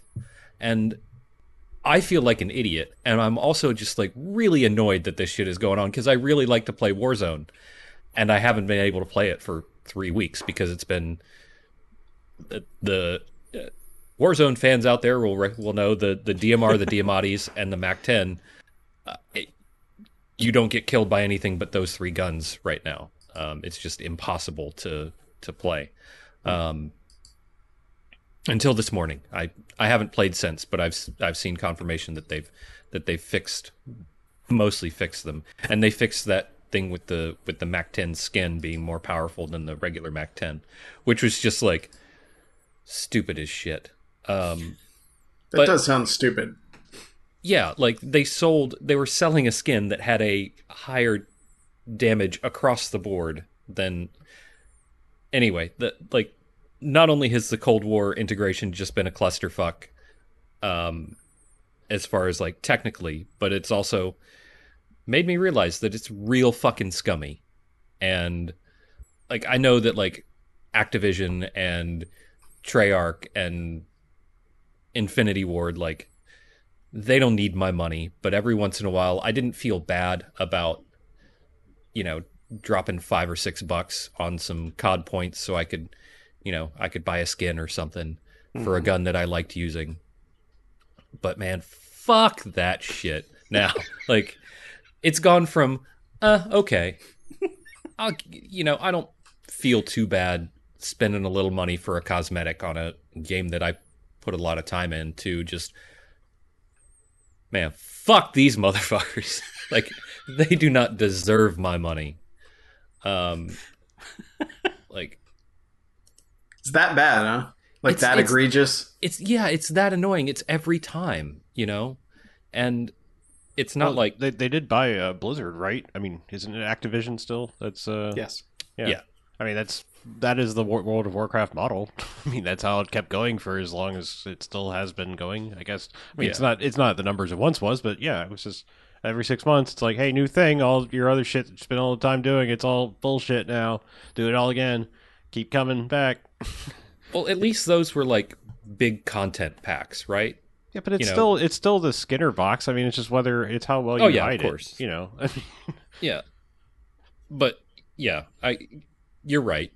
It annoys me that it took me so long to recognize the pattern, and now that it's clicked, like how fucking transparent it is, because every season has had a broken ass gun that they've done literally nothing about, and they passed this season off to basically a different developer, Raven, and they're doing that. It's I love Raven. Yeah. Well, we loved Raven. I'm sure not all the people are no longer there that once worked on those good games. Yeah. And then like the complete lack of communication about anything, while there was like rampant cheating and glitches that were basically allowing people to win the game while they're outside of the zone, and just a fucking nightmare of unplayability. It made it impossible for anybody who wasn't cheating to have a good time. And yeah, I hear you. It's infuriating, and I know people will never suffer consequences for it, but at least they're not getting my money anymore. Yeah, we don't live in a world where people suffer consequences for doing bad things. Right. Yeah. I mean, it sounds like you're the mindset I was in, like, last year and the year before, like, where it's like, fuck games, fuck all things, like, I don't know. I like,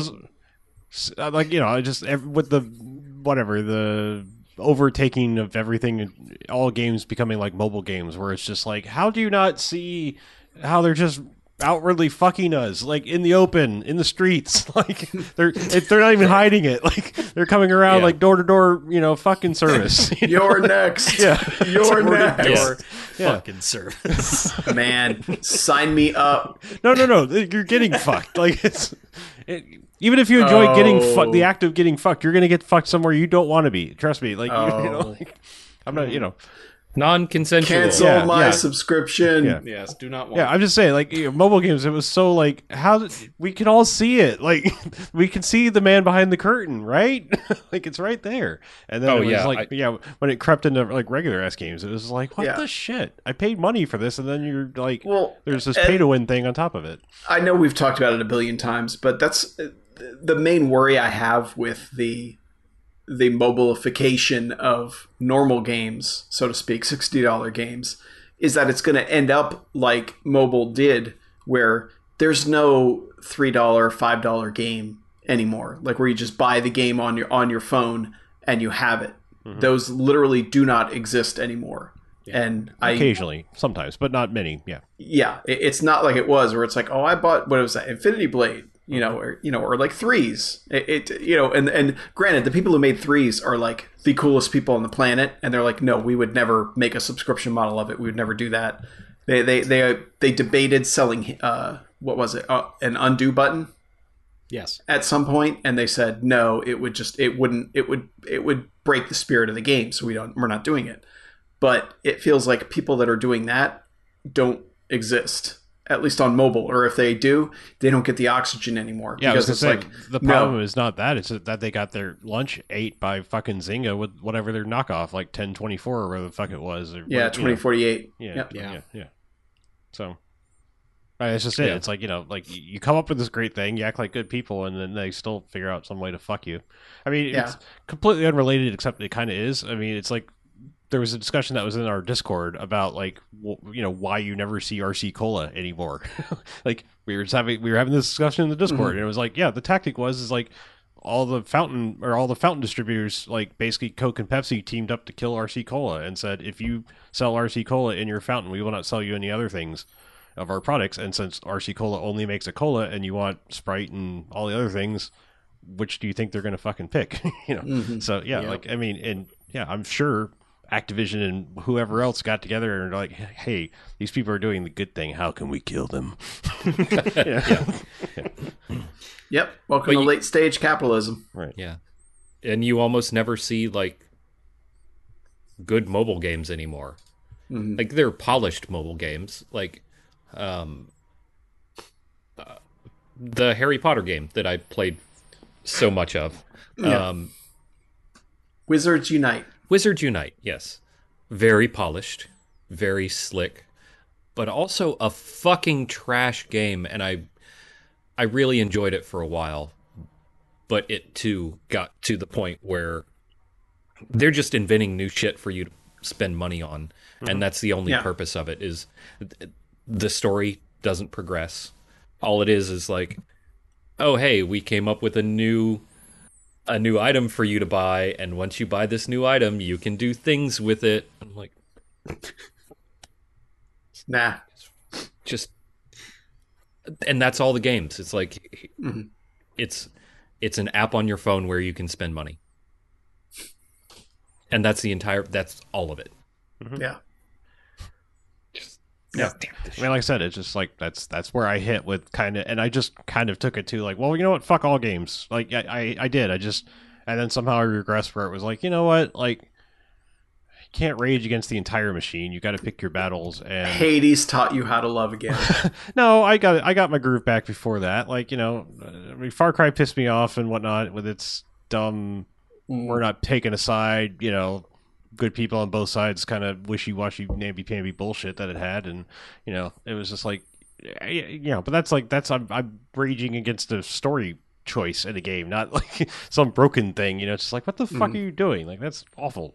But yeah, I mean, I don't know, I decided it's like I still want to play games, and it's just I just decided to chuck the ones that are so egregious that I can't get past it, like be it mobile or anything else. Like, I don't know.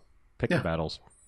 That's why but that's kind of goes back to what I was saying. Like, a full-fledged, like, no bullshit game. Like, Cyberpunk, I don't think has any plans of having DLC. They're not selling a season pass. Witcher the Third had some DLC, right? Eventually, yes. But they also had a lot of free content. Like, Witcher 3 is like one of the kings of, like, it everyone talks about Rainbow Six Siege, about how they just keep tacking on more free content, but, like, I think Witcher 3 started this shit, like, and the expansion was like a new continent. Right. It was like basically massive, here's another game, and it was only like $15 or something crazy like that. And that's what I'm saying. Like, I mean, if nothing else, broken with the promise of fixing it, just, any game that, like, comes out at least has the ambition of, like, this is the complete game. Now, we might sell you additional content that's like new whole things, like we said, it's the difference of, like, DLC versus, like, expansion packs. Like, expansion packs back in the day was like, hey, this is going to extend your game another 10, 20, 30 hours, depending on what it is. And you knew it was like, all right, well, I'm only going to get this many hours more content, but it's also only $10, $15. So, like I said, we're fully in favor of these companies that say, this is our plan, and, like, you're getting a complete game.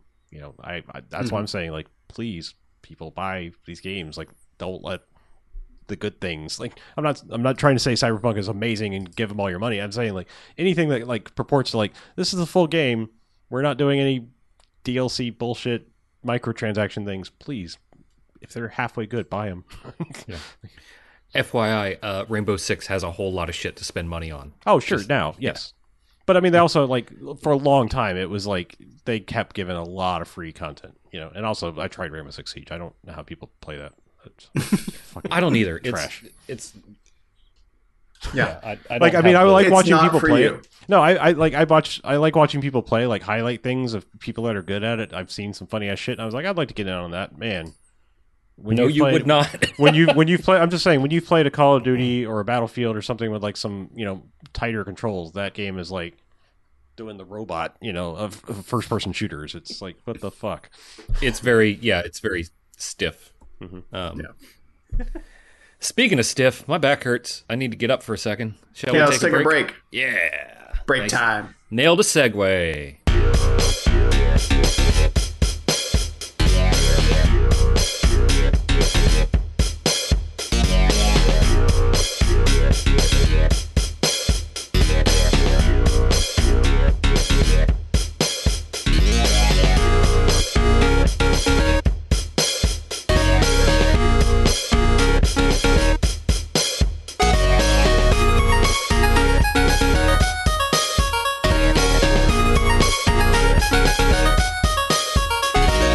Welcome back. Second half.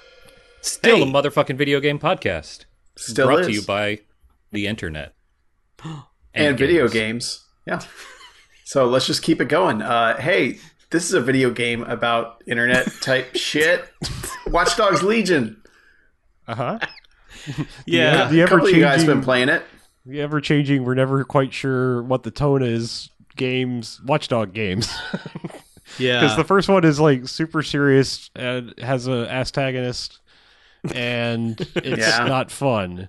Yeah. And the second one swung wildly into the goofy world. Yep. And this one, like, pulls it back mostly from the goof. It's got a goofy undercurrent to it in a very dangerous situation. Yeah. It's weird. It's But odd. I mean, it's like, this one is not like 2, where it was just like, hey, there's a guy with an LED face, and he doesn't talk, he just has emojis. And, it's like, okay, like, and this one is like, yeah. I mean, there is a digital beekeeper. That's true. That is wasn't that the wait? Does it keep digital bees? Yes, like you send cyber bees to murder people. But hold on, it's not as cool as you want it to be. I was very. It's okay, but it's kind of a bummer that it's not cooler than the first time you do it. Right.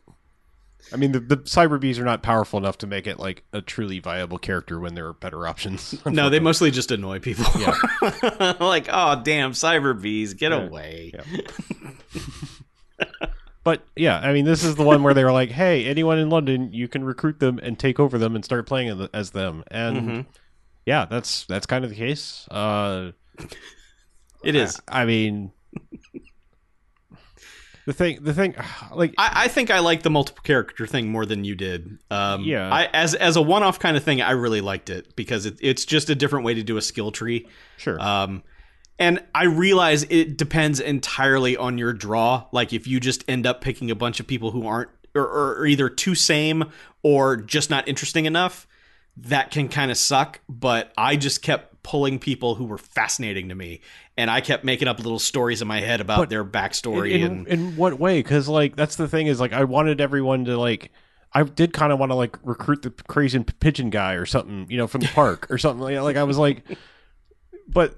The thing is, like, you're scanning people and you're like, oh, well, that person's a construction worker. They get the cool ass drone and a big wrench to hit people. So obviously recruit them first and make that your main character. Just pro tip.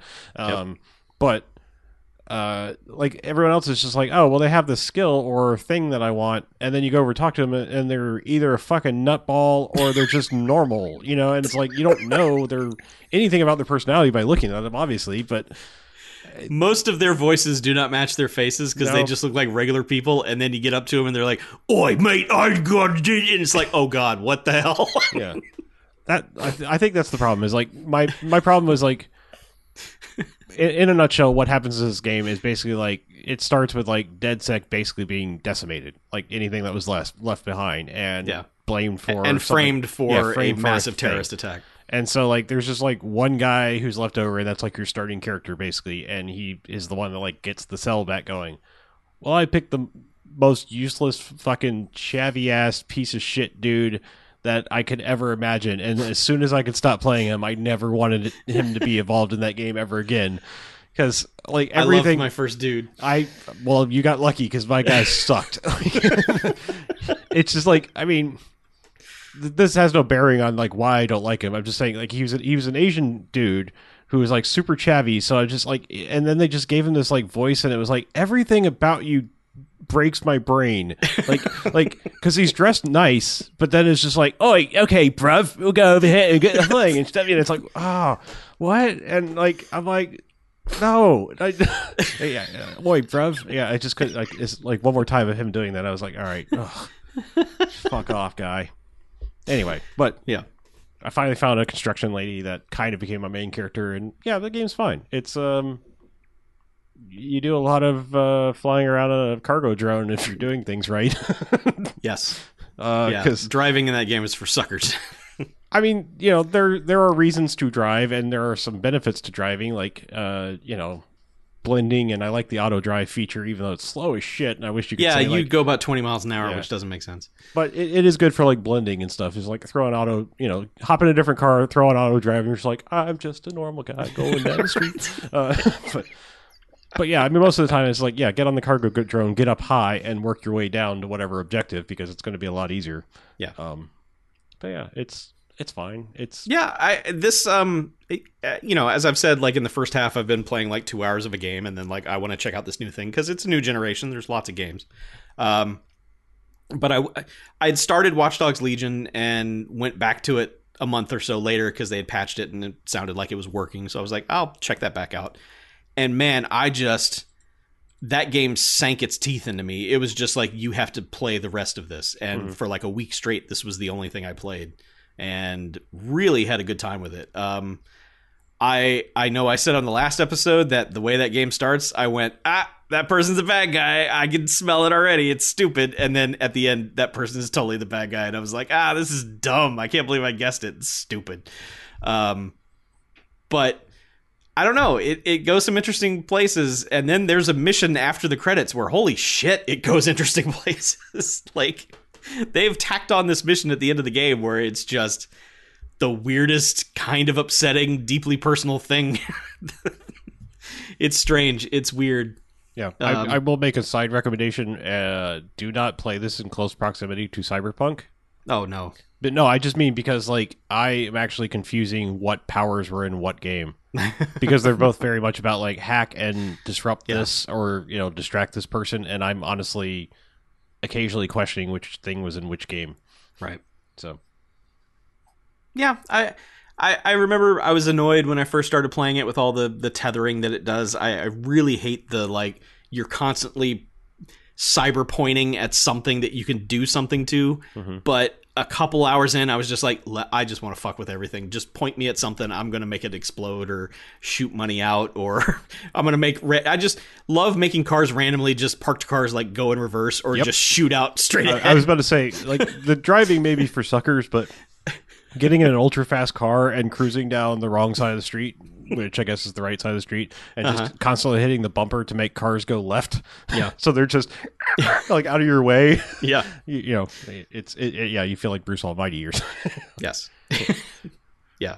So yeah, some of the powers in that game are really cool. Some of them are dumb, but you know, you've got a TARDIS in your hideout. Millions of different clothing options, so you can look just about as stupid as you want. Yep. I love just how many I've been to London and I've been to New York, two cities that love to sell merchandise with their own city on them. I don't recall as many stands as there are with like I Heart London merchandise as there are in Watch Dogs Legion. There are a lot of just here's the flag on a shirt. You want it, right? It's like I do, yeah. But yeah, it's a dumb, stupid game, and it's well polished. It is unfortunate that they went for all of the other next gen things because it's locked at 30 frames. But I mean, it didn't bother me. It's locked. I mean, it's solid. Yeah, but I mean, like the draw distance is insane, and it's got ray tracing, I believe, and all the other shiny bits. So yeah, I'm sure they'll get better at. I don't think this is going to be like a permanent choice on this generation of consoles where it's like, do you want 60 frames? Well, you gotta, turn all these things off. I think eventually we're going to get where everything has both. It's just they just have to unlock the power. Well, they just have to learn how to do it. I mean, like they always do for all these consoles. Like, optimization. Yeah. It's good. You probably heard some dismissive early on, but it's good. It's entertaining. All right. Yeah, I did not mind it at all. No. And moving on, because I'm the open world guy, I guess. I wanted more Greek shit, so I finally was like, the new Assassin's Creed games don't have anything really to do with each other, and I'm not ready to jump to Valhalla just yet. I didn't care for Origins. I don't think maybe Origins might work for me now that I just feel like for a soft reboot of Assassin's Creed, it did not do a good job of like, here's how it is different now. I felt like it did a really bad job of like, you've played all the Assassin's Creed, now try this one and it's totally different. This one works for me. I started playing Odyssey, which is the one I think everyone really liked. Yeah, it's really good. It's also like possibly one of the biggest open world maps I think I've ever seen, or just feels like the most chock full of shit. It is both. Yeah, I mean, it is like there's crazy naval combat like in Black Flag. There's just different islands, and I wouldn't say continents, but there's like little islands and stuff all over the place. It's the scope of it is kind of insane. I don't think it's the biggest like actual like mass wise. I mean, that would probably be something like The Crew or, well, I guess Elite Dangerous, but but I mean like but I mean like it's a massive chock full map thing that takes a long time to get certain places based on the methods of travel. But yeah, I mean I'm digging the like more RPG-ish elements than past Assassin's Creeds have had. I mean, your dialogue choices feel a little more meaningful, and there's kind of like there's a not murder everything playthrough in Assassin's Creed, which is weird.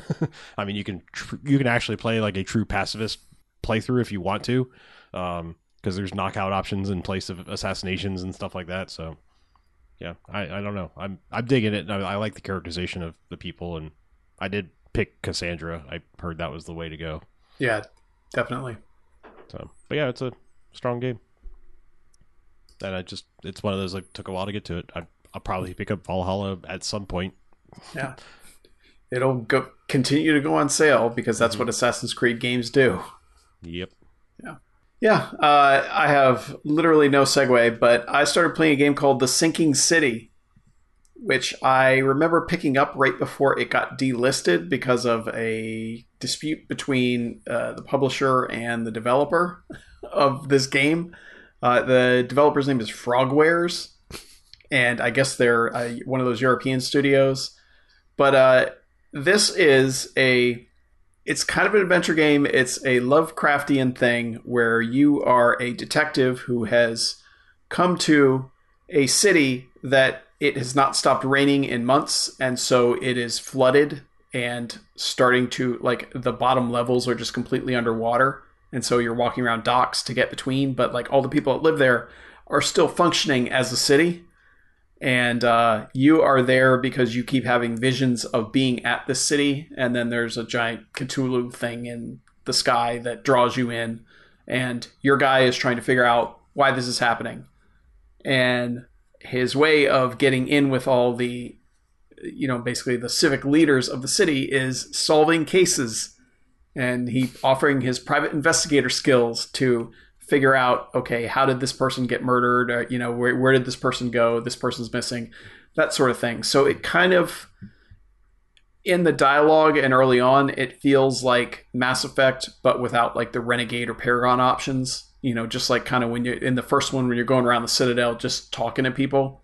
Mm-hmm. And then one guy's like, well, I don't like this guy because of this. And then you go and talk to the other guy. And then you kind of, meet back up and kind of put it together. And this one works similar to that. But there is combat because there are weird little monster things that will show up every once in a while that I'm sure are more story relevant as the game goes on. And I will say the shooting is not good, but luckily it is not the main focus of the game.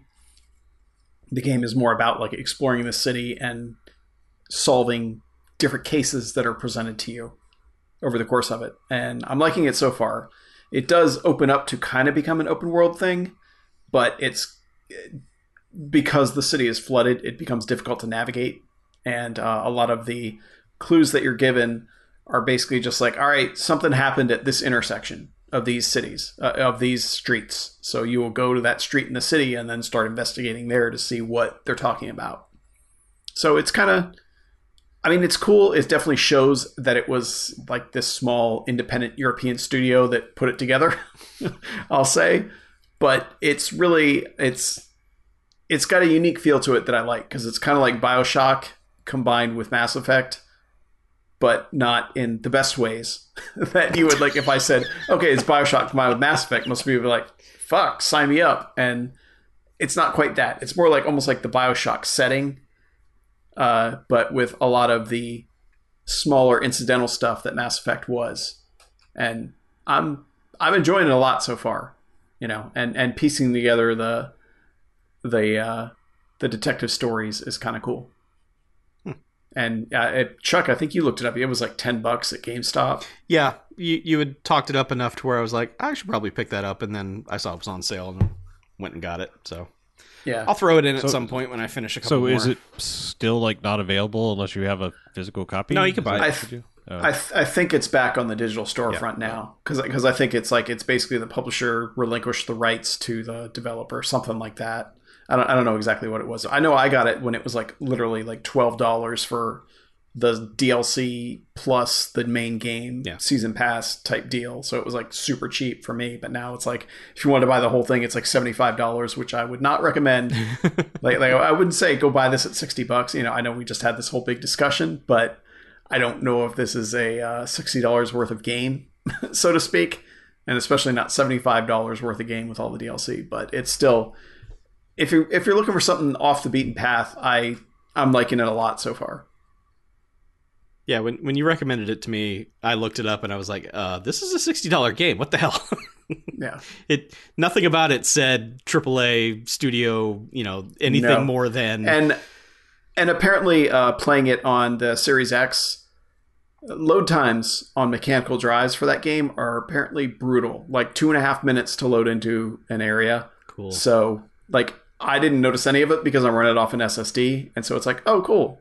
Game's ready. It's like, 15 seconds later, that sort of thing that is basically the case with all the stuff on the Series X now. So, yeah. I meant to mention this when we were talking about Watch Dogs Legion, but we were talking about the lack of tooltips on loading screens now. Did you ever have Legion just decide to give you all the tooltips. Yes. Like it would get in this thing where it was just like it would just rapid scroll all the tooltips because it was loading so fast. You would get all of them for only a millisecond, so it would just scroll through and it was just like nice. Where am I? Like, is this part of the cyber? For a second, I was like, "Am I Data from Star Trek?" And I'm reading. You just like, got it. Okay, I know how to play the game now, sir. Yeah, that's one of the game's fun glitches. Yeah. But speaking of having stuff on SSD, real quick, my SSD died on my Xbox Series X. Oh my god, your Samsung. Yeah, and it was one. only like I got it basically at right before launch. I got it in October. So I guess I just got a bum drive, and it was weird because it just died. Like I think I was actually moving something over to it. I think I was moving Call of Duty Modern Warfare onto it because I was like, well, shit, I can't have this on my internal anymore because I couldn't install Immortals Phoenix Rising. Yeah. Like I think I was trying to install Immortals, and it was like, no Phoenix Rising for you. You got to get stuff off. And I'm like, oh, Warzone's like 198 gigs. I think I'll move that over. And yeah, somewhere in the middle of that, it died, and then like it just kept giving me errors whenever I tried to do anything. So I rebooted, and then it was not recognizing the drive at all.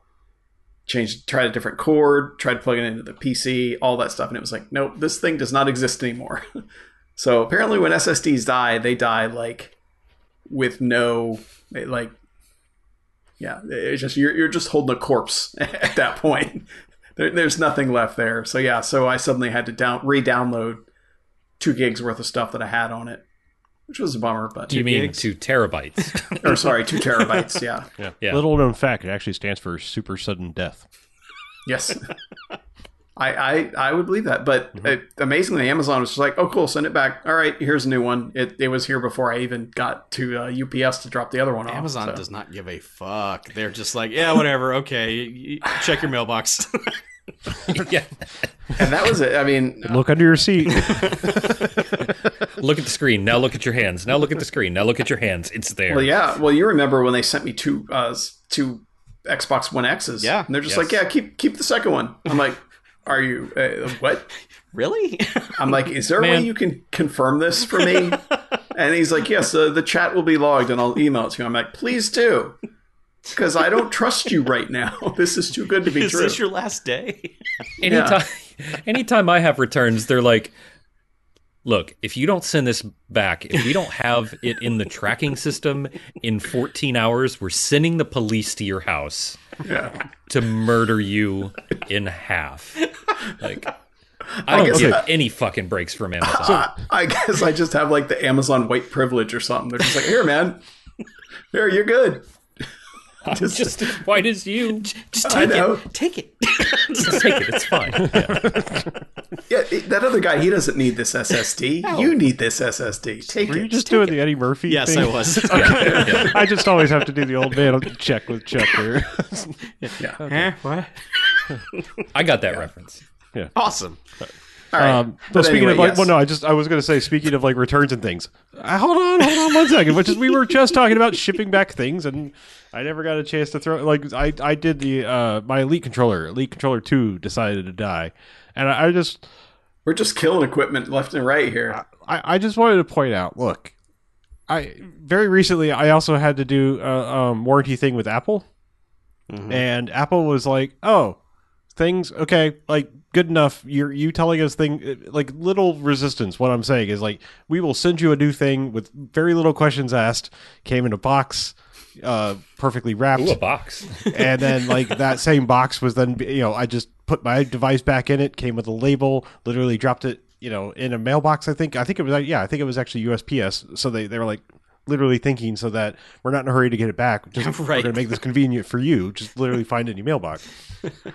Microsoft, on the other hand, bought an Elite controller, something you're supposed to think like this is a $180 video game controller, 3 times the price of the normal one. First off, I had to fight with them. My right bumper button had stopped working almost completely. I had a little bit of joystick drift, the things that people were complaining about with the Series 2. It had some sticky face buttons, just other like random things to the point that it was like, fine, fuck it, is this thing still under warranty? And at first they were like, no, we did extend it for a year, but your 3 days passed. And then I went through like a thing, and it was like, oh, you can't talk to anybody to try to plead your case with what's going on. And then they had the audacity to link me to the page to buy a new one. Because I was out of warranty, and that was my only recourse until I finally figured out somewhere that I had never registered my device to my account, and then it bumped me up and gave me the 30 days of normal warranty. So I cheated them by basically registering to my device, and I got the basic 30-day warranty again, which is also super shitty for a device that costs 3 times the device of a normal controller. But then it was just like, all right, here's a shipping label. Print it out yourself. Find a box, pack it. Also, their first choice was like I had to lie a little bit again because like when I told them the bumper was broken, they're like, "All right, we'll send you a repair kit." And I'm like, "No, you won't. Like, I'm not taking this fucking controller apart because I'm never going to get it back in the same state at which it was from the factory." So it's always going to rattle or have something wrong with it if I take it apart. So I had to basically tell them all buttons are unresponsive. But yeah, it was like, "All right. Take the removable things off of this, pack it up yourself, send it here, wait like about 20 days, I think not quite. It was like 14 days, a good solid 14 days for it to arrive there. And then luckily their only like saving grace was that when they returned it, they sent it back like next day. Error. Wow. Did you have to take the little grips on the back? Did you have to take those off? No, they told me to take any of the bumpers or the whatever paddles off the back. The 2 thumbsticks and the D-pad thing. Okay, all right. I was gonna say, man, because like if no, like those things are hard to get off. All the things that are like in the replaceable kit. Yeah, I got you. Because they're like, we're not sending those back. But yeah, I finally got it and it works. But yeah, like Jesus Christ, like guys, like I said, like it's really insulting that like you know I was actually like I just want to contact somebody and explain what the hell I just explained, that I'm like a couple days out of the warranty, you know, like I'm having the experience everyone else is having, you know, plus more, and they're you know, sorry, you don't qualify to talk to a person via chat or phone, and here's a link to go buy a new one. It's just like fuck you. Like, yeah, like, that's. Like, I can't send an email, can't, like, find a phone number of anyone to call. Like, I mean, I'm sure I could have said, what's Microsoft's 800 number, and eventually gotten a person, but Jesus. Like, yeah, just call 1-800-Microsoft. Also, by the way, if you ever have to call Apple, just side note, it's really bizarre if you ever have to call their tech support. Like, when you call up, and if they do have to put you on hold, which I was only on hold for, like, 30 seconds, they let you pick your music. What? They're like, would you like to hear, you know, adult contemporary, easy listening, classical? You know, it's just like, and... Those are all the same, Microsoft. Well, I just said all these things. Music. Yeah, it's an Apple Music ad, but yeah, it's like you basically you get to hit your station. That's while you're on hold. Yeah, I like that. And I was just like, that's cool. And it was like also, I think it never did the please hold, we're still trying to get someone, which is the worst thing, because if you're just listening to music, you're like, I will tune that out when I hear a human. I will go to the phone, but when you hear the automated voice, you're like, uh-oh. Anyway. Enough old man ranting about shipping and stuff. Let's talk about games and stuff. The future of games, in fact. The future of games, yes. The future of games, as we all know, is virtual reality. Mm-hmm. And the futurist virtual reality, I guess, equipment is the Oculus Quest 2. And my brother-in-law, I don't know if he got it for Christmas. I don't know what. He's never expressed any interest in it, but they're visiting this past weekend, and he's like, hey, you want to play a VR game? And I'm like, we're at my dad's house. Like, there's no VR games at my dad's house. Turns out he was very wrong. Oh, that's what VR stands for. W, though. Yeah, very wrong. But no, he just had his Oculus Quest with him. He's like, here you go. Here's headset and controllers. I never leave the house without my Quest. I guess he figured since he's going on vacation, he's going to have some free Oculus time or whatever. He's going to be baiting in a cabin in VR. Right. But I mean, it's the best time. Yeah, exactly. It's a cabin and the wood. Wow. So, the Oculus Quest is the one that you don't have to have a PC for. It's just like standalone. Right. And you don't have to have any little, you know, sensors or anything. Everything's done by the headset and the controllers. And I think the difference between the Quest 1 and the Quest 2 is the Quest 2 could do basic head tracking, but it couldn't do know that where the motion controllers were tracking. Like I don't think I have what's that near field whatever stuff, LiDAR, whatever. I think they added that to the Quest 2, which lets you use the touch controllers. Yeah. It works amazingly. It works incredibly well. There was a moment, speaking of the LiDAR thing, it's got some sort of regular cameras on the front as well, because my brother-in-law did the space setup for it, so I didn't get to see any of that. But at one point, I walked out of the space, and it was like walking through a portal, and there was, on the headset, the everything real reality? that I was, like a 3D camera view of everything that was in front of me. That's freaky. And then you walk back into your little marked out space, and it's almost like you're entering a virtual holodeck. It's like, exactly. As long as I'm in here, I'm good. Step out here, it's like illusion's over. Also, it gives you a little spot on the ground. Whenever you look down, there's a little ring, and that's so that you don't go crashing into the credenza or something. But I played 2 games. One was the Walking Dead Saints and Sinners, and it's this. The visuals are super cheesy.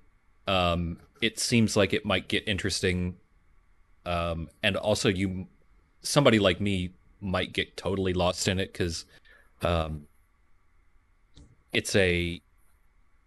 there's a bunch of crafting and gathering up shit for recipes, and there's some sort of long story about shit happening in New Orleans, and there's a flood and 2 factions, and you probably pick a side and either be a good guy or a bad guy.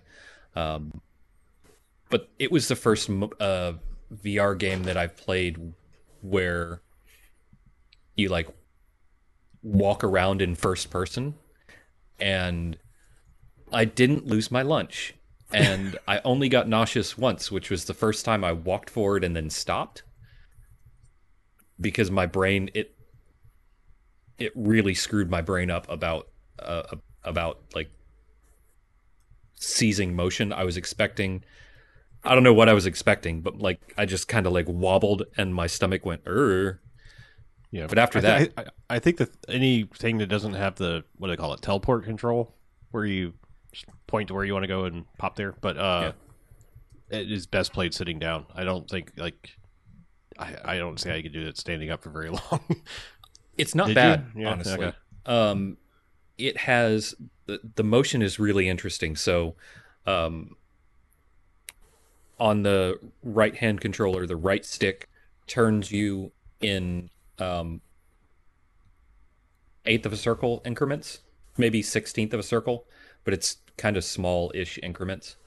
And then when you're moving forward, as you look left or right, it kind of strafes you left and right. It works remarkably well. And the tracking on the controllers is really, really good. So you can see your virtual hands, and you can pick up stuff with the middle finger trigger, because there are 2 triggers. There's an index finger and middle finger, so you can pick up stuff with the middle finger trigger. And I was just for a couple minutes picking up stuff and holding it in one hand high and dropping it to my other hand, and just catching stuff and tossing stuff between my hands. And that was really strangely satisfying. It was, it worked so well, and the fidelity was so high that it was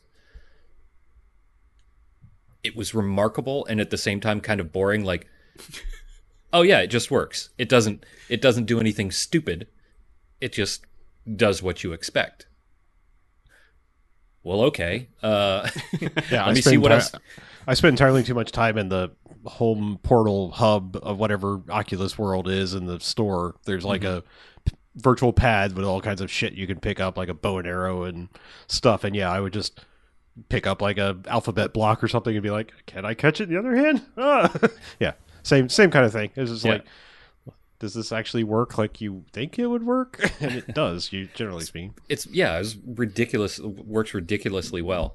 And there's also like your little base. There's a bunch of trinkets and shit around your base. But you walk in and like you walk onto this bus where you have all your radios and shit. And there's a revolver laying on the table. And one of the buttons on your you can pick up the revolver. One of the buttons on the controller flops open the cylinder. And I was like, "Huh, this is kind of neat." And I accidentally closed the cylinder. I flicked my hand back too fast and it closed the cylinder. I was like, "Oh, well, that's really neat. Like, neat that they programmed that in." And so I opened it up again. And I was like, And I held it upside down and I just shook it. And all of the rounds fell on the ground. Like, that's exactly what should happen. But it was hilarious to me that it just worked. Like, they anticipated that people were going to fuck with all these little physics things. And you have to put each round in individually with your other hand. It's stuff like that was fascinating. And I was just picking up shit, and there's a crate in that bus where all of your like crafting shit goes. You know, you go back to the bus and drop off all your stupid weapon parts and nails and shit like that.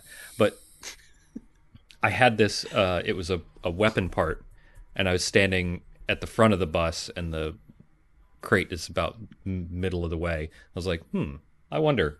And I just I didn't throw the controller. Luckily, I had enough presence of mind not to throw the controller, but I just threw the weapon part, and it just bounced into the crate, and the game was like, added to inventory or whatever.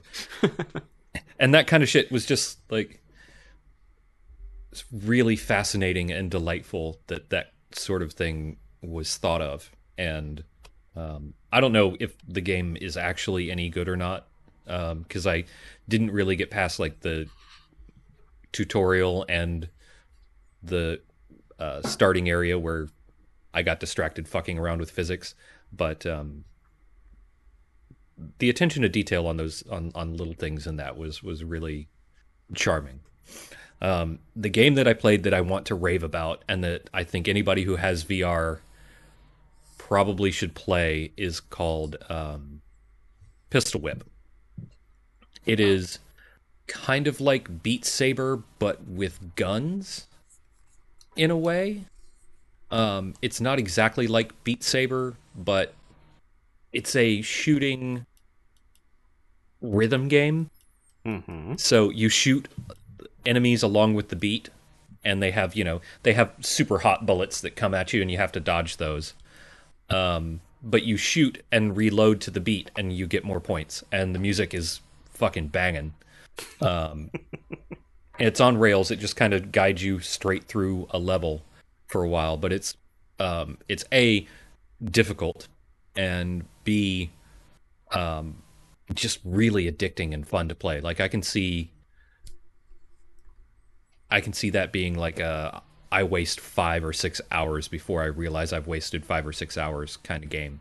Because you just, you jump in and it drags you through a level for 2.5 minutes, and you shoot things along with the beat, feeling like an EDM John Wick, and then the level's over, or you die and you just start over. And I don't know if that guy's name is John Sick, by the way. Yes.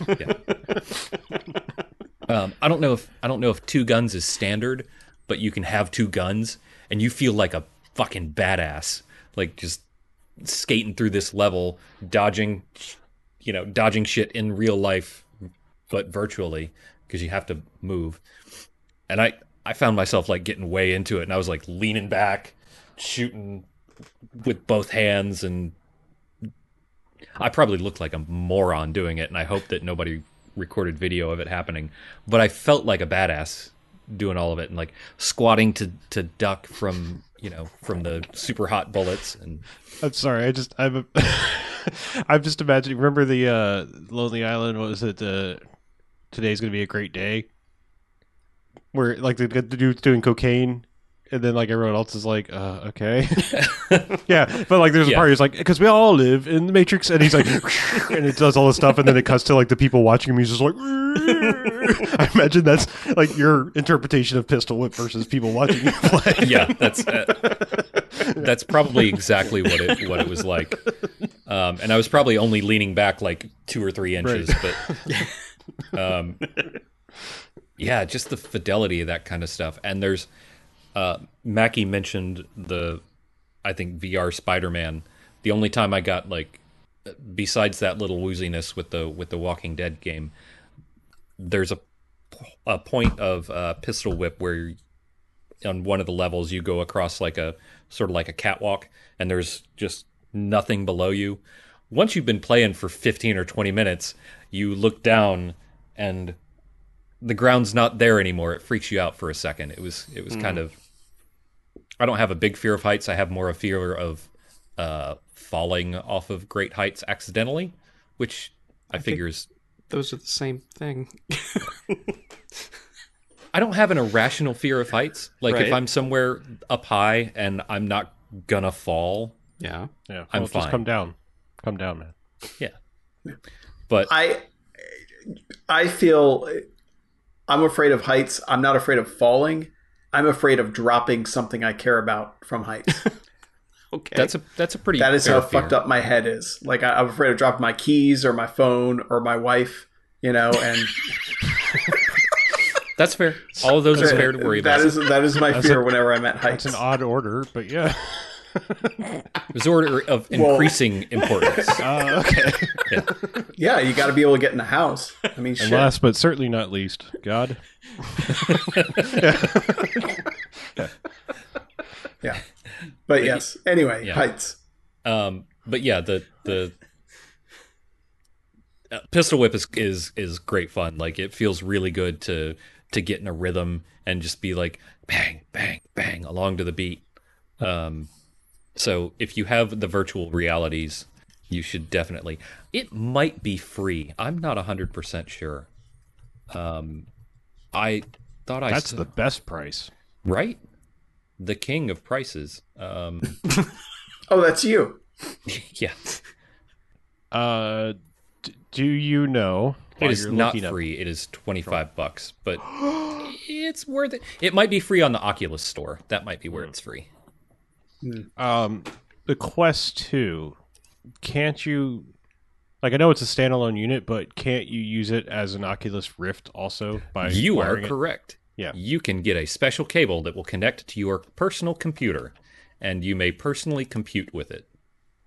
It'd be really cool if they had a wireless pack somehow to, like, you know, let me give it the full power of my desktop computer, but I don't want a cable, you know?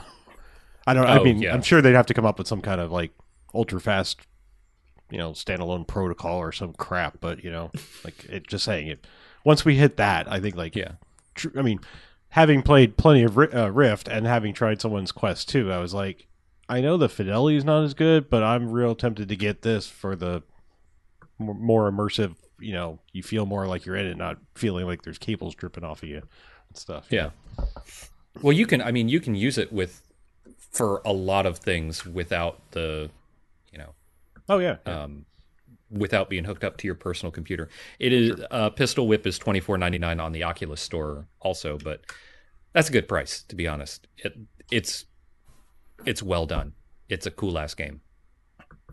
Yeah, I've never actually even played Beat Saber, the most popular thing, and it's like I've never actually fired it up. I haven't played that one either. Apparently, there's a Star Wars game that's real good. There is. I have tried that. Okay.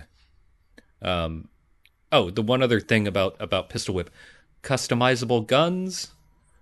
They have a bunch of the, you know, sci-fi guns that you're familiar with.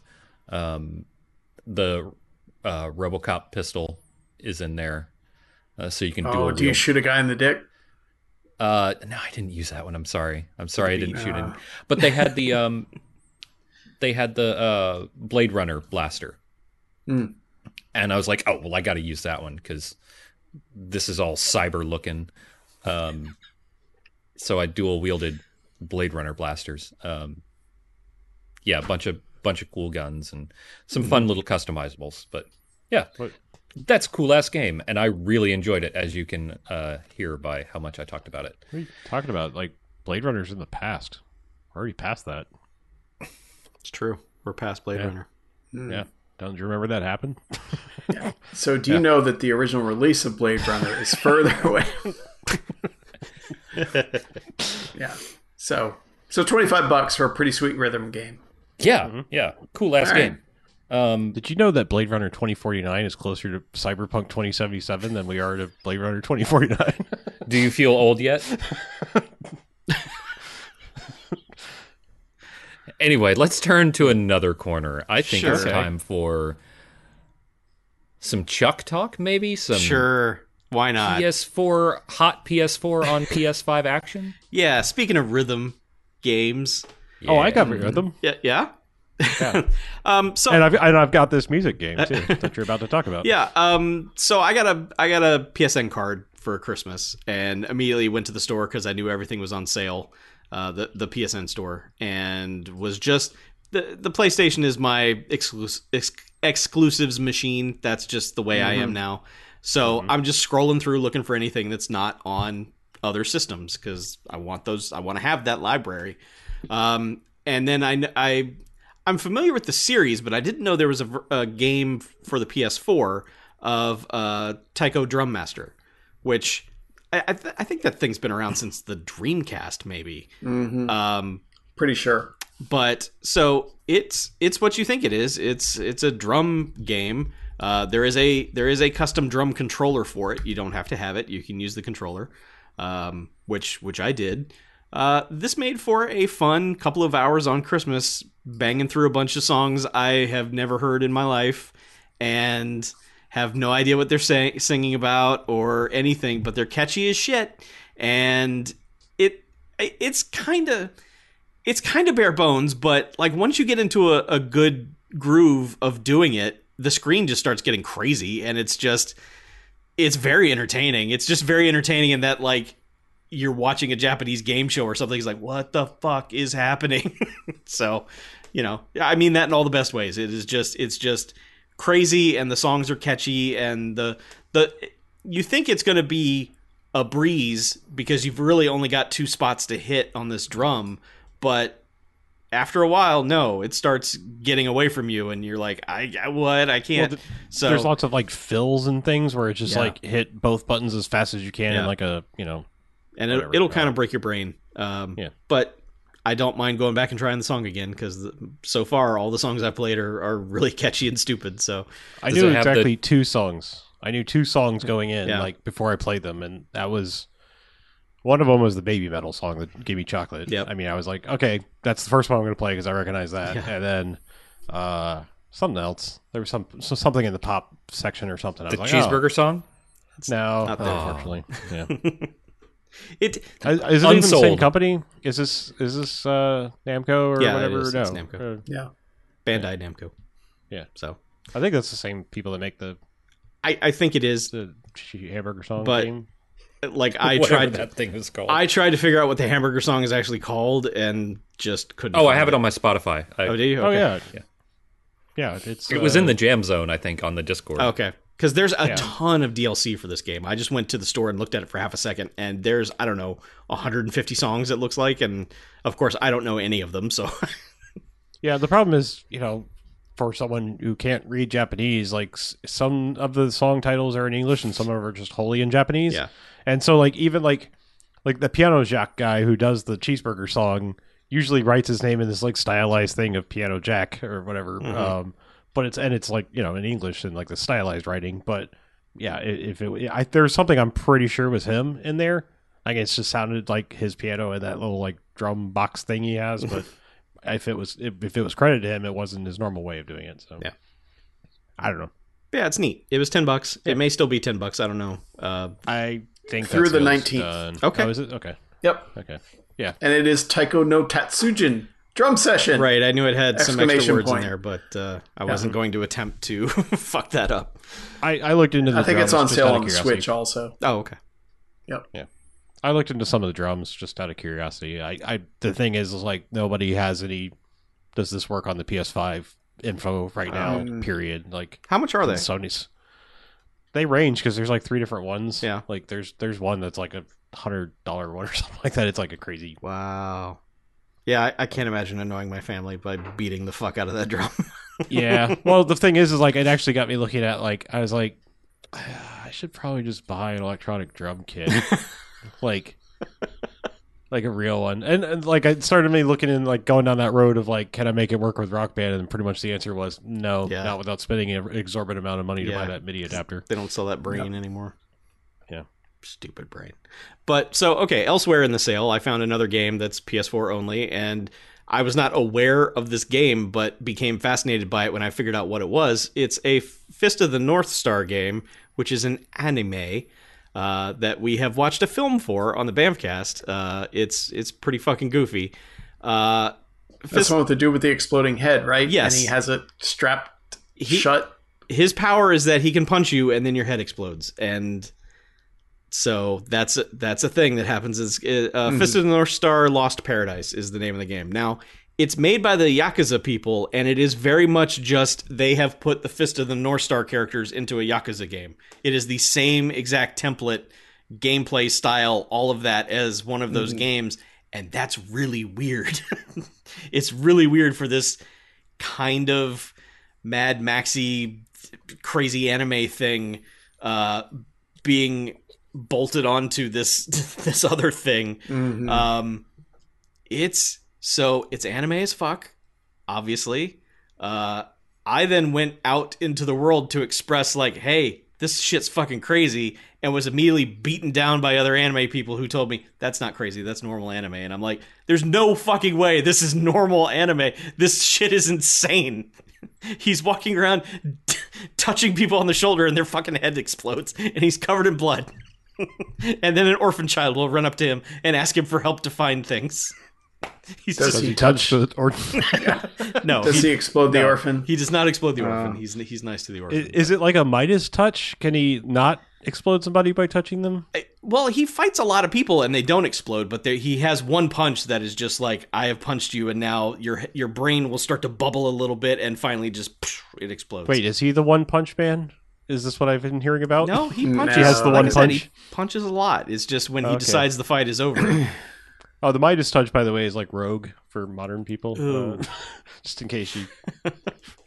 So, yes, that's another $10 game, PlayStation exclusive, probably still on sale too. So, I again played a couple hours of it and thought this is really cool in a very disturbing way. So, I don't know. We'll see how that goes. It is filled with anime. Sweet. Like seriously, at one point it played 22 minutes of cutscenes. Like I didn't do a damn thing. Oh no! It's just. I think you watched an episode of Fist of the North Star. I believe they just threw one in there and they were like, haha, got him. Oh no, Chuck's an anime now. Right. Yep. Well, yeah. I mean, It has a demo. I would like to point out that among us, Chuck is the only one of us that's been vaccinated, and I'm not an anti-vaxxer, but you're making a strong case to be wary if you're suddenly like, they injected the anime into me. The translation was wrong. It doesn't turn you into an alligator. It turns you into an anime. Yes. I know, it's weird. I went into the anime zone on our Discord. You did for a hot minute. It has changed me in ways that I was not prepared for. And don't care for, quite frankly. I can go out in public. I'm just ashamed to now. Right.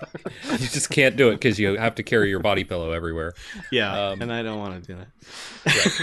Right. So. I just want to track back to the hamburger song or cheeseburger song that we were talking about. If you search Spotify for Eat a Classic 5, the number 5, you will find track 1 of that glorious album from 2014 is the song that Harlow and I absolutely love from Jubeat. Okay. Yeah, no, that song's great. Like, I seriously went looking for it and just realized I couldn't figure out what it was. So, I will send you a message link, Chuck, to a place where you can get the whole album. Okay, that sounds fun. Thanks, buddy. I appreciate it. I cannot read the names of any of these songs. Oh yeah, I also put a link in the Twitch chat. Awesome. I would suggest watching a video tour of the game before plunking down, because I mean, I don't know if Chuck was like under or overselling just how anime the drum game kind of is. Like, I know you're circling back to the drum game. I know this.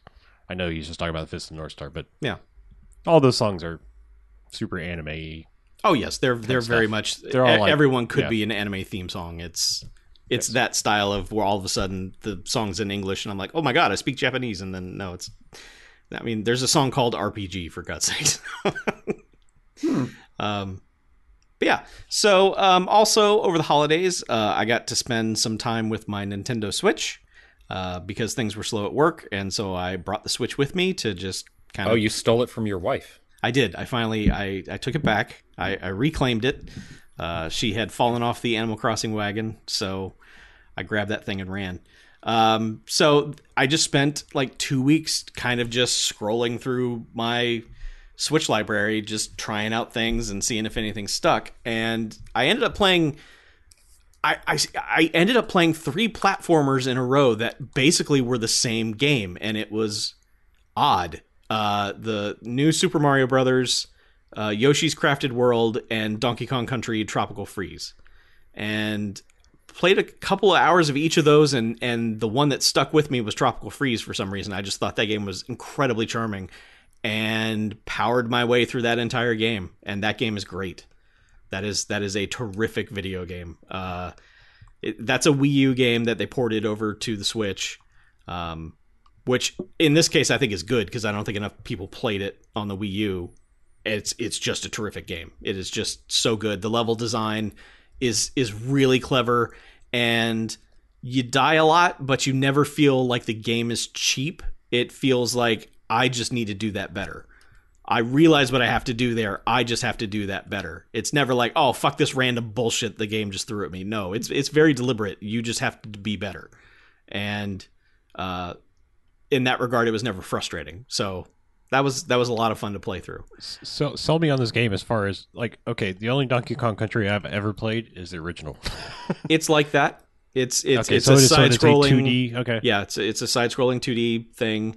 Okay. It's just really clever, and there's so much business in the world. There's just all this animation, and the enemies are super cute in an evil way, and you know, all the Donkey Kongs are fun, and it's just super charming in that Nintendo way that doesn't feel like they're trying too hard, if that makes sense. It's just like, this is another Donkey Kong Country game, and it looks fantastic, and it plays fantastic. The controls are real precise. It's not floaty. It's just real good. There's a bunch of collectible stuff in it if you want to do that. There's always just like, how do I get up there to that thing? I'll figure it out later. And then, you know, maybe you want to come back and do that. I can assume that's one that never goes on sale ever. I don't know. I bought, so like during the Black Friday through Christmas sales, there were a bunch of like buy 2 get 1 free Nintendo made Nintendo Switch games, and that's as close as you get to sales on that kind of stuff. So I picked up some. Because every once in a while, I mean, like I bought the Mario Rabbids thing for like $10 one time. Yeah, they keep putting that one on sale, but all the others just don't. Well, it's because that's actually a Ubisoft game. Yeah, so. I was going to say that's Yeah. actually Ubisoft, Yeah. so it's probably a different. And I thought I owned Donkey Kong Tropical Freeze, but apparently I don't. So I put it on the wish list to never go on sale. It probably won't, but even if you get like a $10 drop on it, it's so good. It's really good. And then so I'm plowing through, like I'm playing demos and I'm just trying out, you know, all these Switch exclusives. And I kind of had that Dragon Warrior itch, you know, that old school Final Fantasy kind of thing of that NES RPG. So I tried some of those, and most of them felt, I don't know, they were trying to do like modern takes on that, and none of them were good. Until I landed on Golf Story, which I believe someone has talked about on the show before. Maybe. No? Nobody? Okay. Game dev story, but not golf story. Okay, well, Golf Story is one of those old school kind of top-down RPG kind of games, but instead of hunting, you know, instead of like random monster encounters, you play golf. Like each landmass is a golf course, basically. and you're like, hi, I'm here to play golf, and then there's like, I don't know, there's toughs there or something where like, you can't play golf here, you suck, you know, and you gotta go like, okay, we'll go feed all the fish and then you can play golf with us. So you have to go do random tasks and stuff like that. But in between, you're playing golf, and it's like NES golf. It's real, like, basic, just like the ball goes, and it's very flat 2D kind of, you know, golfing. It's not complicated Tiger Woods shit where you got to put on the right shirt to get the spin. And it's just a cute as hell, charming game. I feel like the Nintendo games that really click are the ones that are going to be described that way. It's just like, you nailed the charm of this thing. It's like, it might be Scottish. I don't know. It kind of has that weird sensibility to it where they're kind of typing out certain words and phrases the way that, you know, Scottish Twitter does, where you're just like, you what? So it's neat. It's a neat game. And I believe that was on sale cheap. So that game does go on sale every so often. It's really good. It's really good. I feel like I know something about this game, but I'm pretty sure I've never played it. Yeah. There may be a demo for it. I'm just saying, maybe I watched somebody play it at some point. It's been out a while, so I believe the year it came out, it was on a lot of like lists and stuff. People were really head over heels for it, and they should be. I feel like, I'm just saying, I feel like I watched somebody like go fetch some fish for like a redheaded beardy dude, and then he was like, "All right, you can play golf now," or something. That's kind of That's kind of it. Yeah, it's just neat. It's neat, and you know, you can play it in chunks. You don't have to marathon it, and it's fun. Real basic golf stuff. Mm-hmm. So, I mean, I'm putting this in the Switch corner. Were you done? I'm sorry. Yes. I didn't mean to. Yes. No. Okay. Go ahead. That was the last on your thing. Mm-hmm. I'm putting this on the Switch corner because this is Switch related, and it's the only bit of Hades thing I will talk about. Is that they finally patched Hades, I think, to catch up with where the PC was on the Switch, and it basically fixed all my bugs. And I feel like it improved the performance on it too. I didn't actually go look that up, but I swear it feels like it's smoother now. Like Dead Cells definitely got a performance update on the Switch somewhere along the way. Like that went from 30 to 60 somewhere along the way, and I feel like maybe Hades might have too. It's harder to tell on Hades with the stylization, but and also the fact that like you're not pivoting the camera really, you know. Yeah, but it feels way smoother. So. Yeah, I basically all that means is like I think I'm finally 100% done with Hades. Like unless I just feel the need to do a run for like literally no reason, but I have no more carrots on sticks for the game at all. I don't think. I mean, unless they do DLC, which is not like them, but I would think they would make Hades 2 before they would make a DLC for this one. But I don't know. Is Microsoft still requiring them to do something extra for releases on Xbox? I think they dropped that. I don't think they make you do that anymore, but still games don't show up on Xbox. Yeah. So. Because that one I would think like if that was a requirement, that's where you'd have your case of getting new stuff somehow. But just put Master Chief in it and call it a day. No. He's not thirsty enough. He could be. Oh, the thirst level in Hades is nowhere near Night City. No, the thirst for Hades is from the fan base. That's well, mostly yes. I mean the characters are. I mean a little bit like. Yeah, but no, like I mean like Night City is like literally like you can just be walking down the street and be like, "Hey, you want to fuck?" It's like what the? How dare you, sir? Yeah. Sir, this is a Wendy's. I am a cyberpunk. Oh. Look, this doesn't make any sense in our order whatsoever, but I have one cyberpunk story I have to share, only because it's the funniest like bug thing that happened to me. Okay. Because I was random people on the street. So one of the things I learned is like, as you were mentioning, you don't really get to see your character much, but for two reasons. One, in open world games, I tend to grab motorcycles more so than cars because they're easier to like navigate places you probably maybe shouldn't. Yeah. Especially in the desert, like riding a motorcycle is so easy to just bounce around the hills in Cyberpunk. But you also can put it in like third person view and see your character on the back of the motorcycle. So it's just a bonus time where you get to actually see your character. So I'm going down the street on a motorcycle, probably about 100, 130 miles an hour, rocketing down the street. And I hit in the game, I'm describing, if you've played it, you know, there are some extremely obese people that basically waddle down the street. Like, they're basically like the WALL-E humans. Like they can barely move. They're just like, oh, I have to go outside. And, you know, and I hit one of those going about 130 on this bike. And speaking of fun bugs, like, okay, if this has been like, you know, I have to back up and say, you have to understand, like, the physics on the bikes in this game are hilarious because, like, you are almost completely glued to the bike. Like, it takes basically hitting a complete brick wall to, like, launch you off the bike.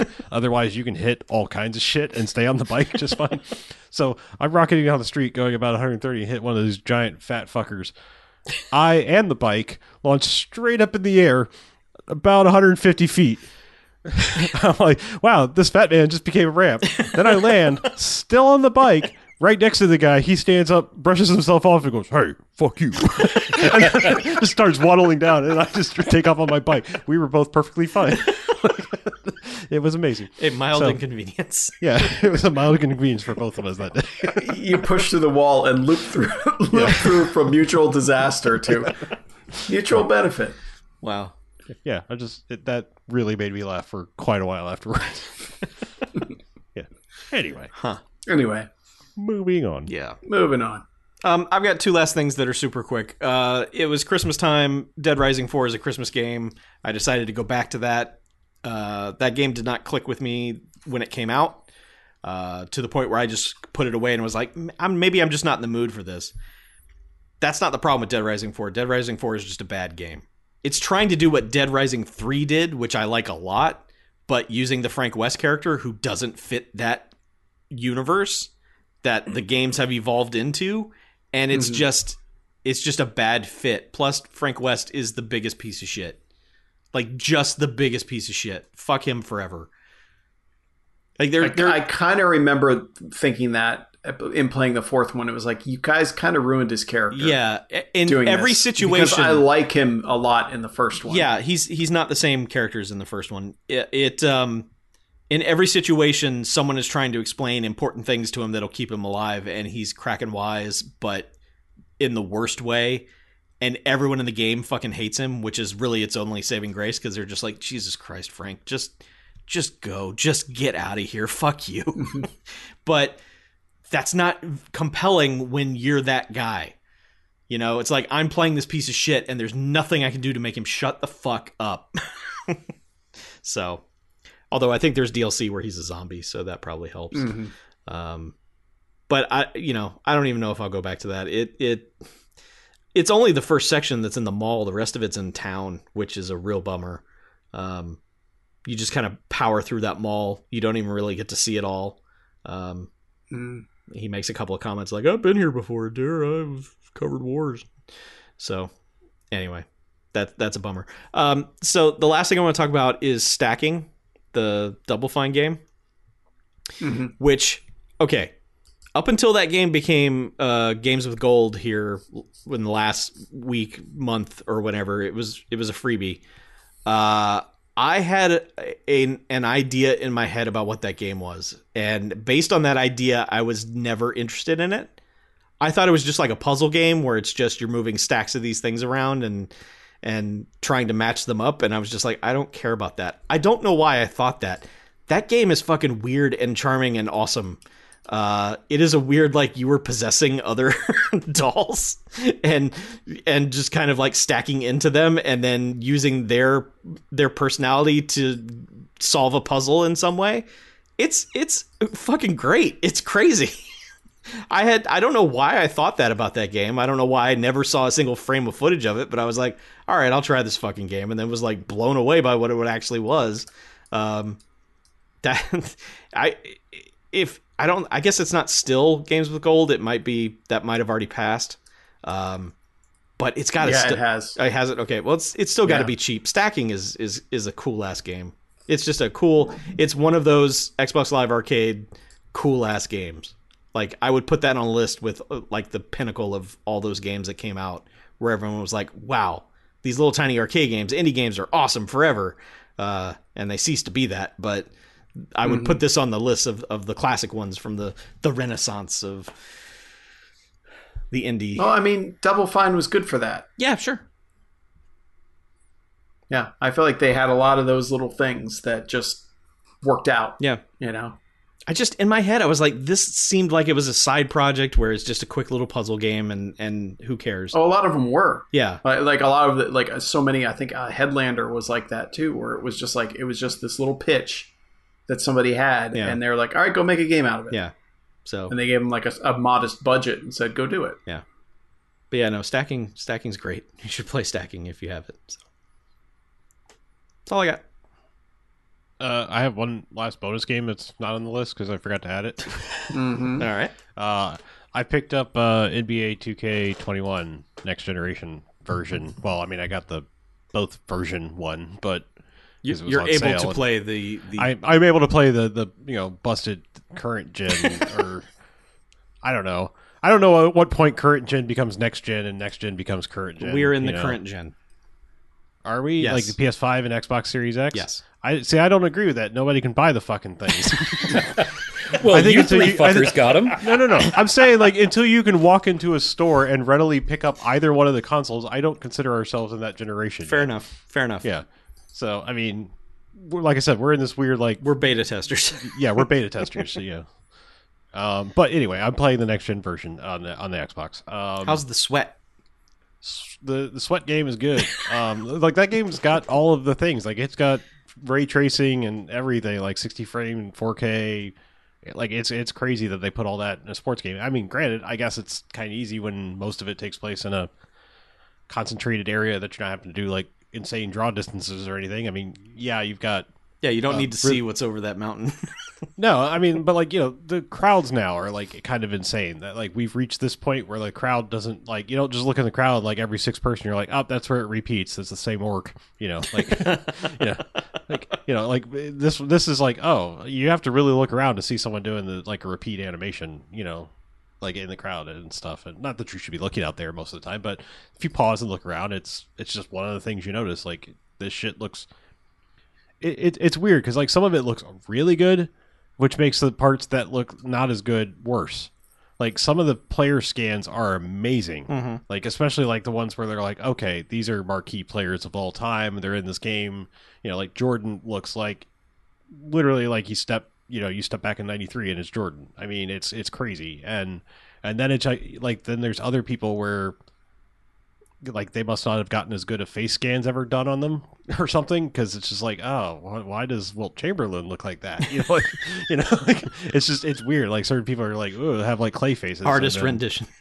Yeah, and that extends into the career mode, which is like why I really buy these games, honestly. But yeah, I mean the career mode continues to be like a very fascinating thing in those. Like I'm continually amazed that like they put as much effort as they do into those career modes when for most people it's just like, all right, yeah, buy the new yearly thing. It's like them putting effort into the Call of Duty single player campaigns still, and it's just like, I mean, thank you, but also why? Like, I mean, you could shit out anything and this game's still going to sell a billion copies, like it's always amazing to me that they keep getting like, top named actors and things like that. And, there was the one year it was like directed by Spike Lee and all these like crazy kind of stunt things, but still it's just like, it's cool, I guess. Like, I mean, this one's got, it's got Omar from The Wire in it, Michael K. Brown, I believe. And it's got, Jimon Hunsu, playing an Earthling. Yeah, not playing a wizard or yeah. Well, he's really stretching there. Yeah.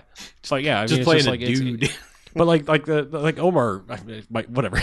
I'm gonna call him Omar. That motherfucker's Omar for life. I'm sorry. You play a role like that, you're Omar. Okay. But like, I'm saying like his facial scan is uncanny in a good way, not uncanny valley. Like it is, what the shit? I am looking at this person, but like it. The only tip is that everything else doesn't look as good as he does. Like it's just it's crazy, but. Yeah, I don't know. I still really like that, and yeah, it's got some dumb conceits of like there's certain things that are always going to be in the career mode or whatever, but I don't know. I still enjoy playing through them. Like I really enjoy like the high school and college decision, and now you've got like you can skip college altogether and just go straight for the G League, but they like warn you about the different things. They're like, well, look, you go there and you got a lot of like dudes on short-term contracts just looking for any minutes, and they're bitter and they might just come out there and fucking hurt you. Like, some old timers are just like, I never made the fucking league. Fuck this kid. And they're like, there's some risks for going that way. So it's kind of cool. Cool. Yeah, I like it. It's got a good ass soundtrack. Visuals are great. Still some janky sports game bullshit that's just always going to be there. Yeah. Of course, but yeah. I don't know. I still enjoy picking these games up. Even though I put that on the barely box. Well, I know. I just if I hadn't been playing these games, I would be able to name like 5 NBA players right now. Like if I hadn't been playing these games so much, like I know a lot of the names now because it's just like they're there all the time, Right. and I'm constantly besting their scores and whatnot. And the announcers are like, "Let me tell you more things about them." But yeah, so I mean, it's like I know these names now, but it's like I would be like LeBron James, Steph Curry, and Michael Jordan. Current. Like, I mean, he's still alive, but he's not playing. Kevin Durant. Yeah, he's Kevin old as shit Garnett too, isn't he? Also old He as is shit. retired. And he's retired. Bud Webb. Nope. That's Chuck's go-to every time. Spud Webb and Dominique Wilkins. I think I might have gotten to Damian Lillard because wasn't he like the Uncle Drew guy? No, that is That's Kyrie Irving. Kyrie Irving, yeah. Yeah. But yeah, I'm just saying, like I might could like pluck out 5 names in the current NBA Kobe roster Bryant. without playing these. He's dead. Oh. I guess like my problem, like the way I just can't get into those is I just want to play them all like NBA Jam, Sure. and that does not work. No, I mean the reason I like I don't particularly like playing standard mode like 5-on-5 basketball where I'm constantly switching between all 5 players. Like that has very little appeal to me. But like the fact that like when you're doing the my player thing, it becomes you can see everything that's going on in the court, but the camera has a like focused on my player view. Yep. And so like you're only controlling your player unless like I do have a thing that like if we all start doing really well, I can do this team takeover thing where I suddenly am controlling everyone and it activates their star power or whatever that may be, like better stealing, better blocking, whatever their specialty is. Dubstep But mode. I tend not to hit that because I'm like I fucking hate trying to wrap my head around switching and controlling 5 different people on a basketball court. But something about like having the single player control is like really great for playing those games. Because you're like, okay, I will learn what this position needs to do, and I will do it. Because the other thing is like, it has those little on-screen prompts of like when you fuck up. It's like bad spacing, bad transition defense. It's like, okay, well, all right, you're in the wrong spot. You're covering the wrong guy, asshole. Yeah. So yeah, I don't know. Like I said, I still like them. Like I feel like sports games with like 5 people or less rosters are kind of where it's at. Soccer maybe hitting the max. Yeah, I just say like like the last time I tried to touch an NFL game or whatever, besides trying to help Chuck get achievements and stuff, I was like, God, this is just. How did I play these? Because Yeah. Cool. That's it. Video games. Yeah. Yeah, we talked about all of them. You want a quick email? Sure. Kyle? Why Sure. not? Super Kyle, listener yes. Kyle. I will allow Yeah. it from Kyle. This email is titled, I'll keep it short. No long email this time, just a recommendation. Play Wreckfest. WRECKFEST. It's wild racing with lots of crashing. It's fun. That's all. Kyle. Sent from my 1995 Timex Ironman watch. Nice.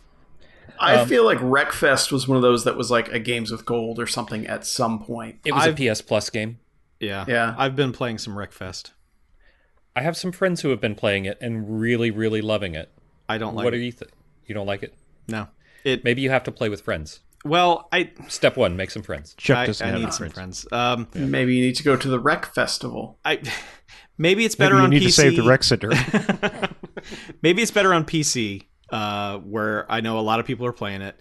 I've been playing it on the Series X, and it doesn't run that great. It feels real floaty, and it just feels like one of those C-tier racing games. Where every once in a while it's like, do a race, and now it's all of a sudden crash lawnmowers into each other, and it's like, okay, and then it's like, now do a race again. I was like, well, what the fuck was that? And then it's there's not a lot of cohesion to it. I don't know. I've kind of been forcing myself to play it because I know a lot of people like it, but I just I don't think Kyle is in the chat saying, "Get wrecked, Chuck." Well, whatever. It sounds like from the guys I know that are playing it, it sounds like a make your own fun with your friends kind of thing. Maybe. I mean, it's very Demolition Derby-ish, so I would imagine if you've got a bunch of if you've got a bunch of friends playing, that's probably better. It just seems janky as fuck, and I have no time in my life for janky ass racing games. So when's the next Need for Speed coming out? I don't know. I don't know what they're doing with that franchise. Those games aren't janky; that's right. They just suck. That's right. Okay. The driving in them is fine. The gameplay just sucks. The one that we talk about all the time has some shit ass driving. Which one is that? The Razor Callahan one. Oh, well, my God, that's like 12 Need for Speeds ago.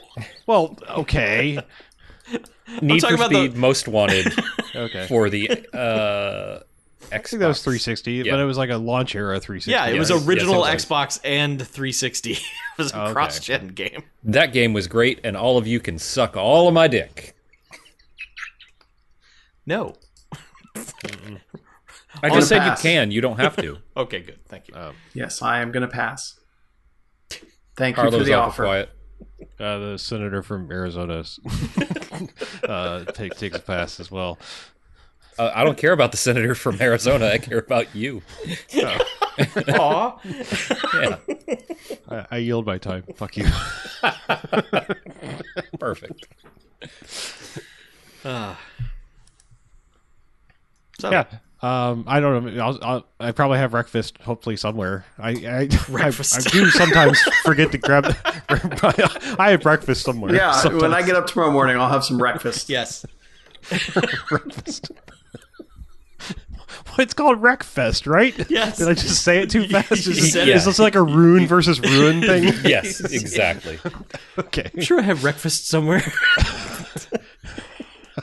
I'm saying sometimes I forget to grab the PS Plus games. I had to buy fucking not Among Us. What's the other thing? The Fall Guys. Fall Guys. Fall Guys. Yeah, I had to buy that because I stupidly forgot to grab it when it's free.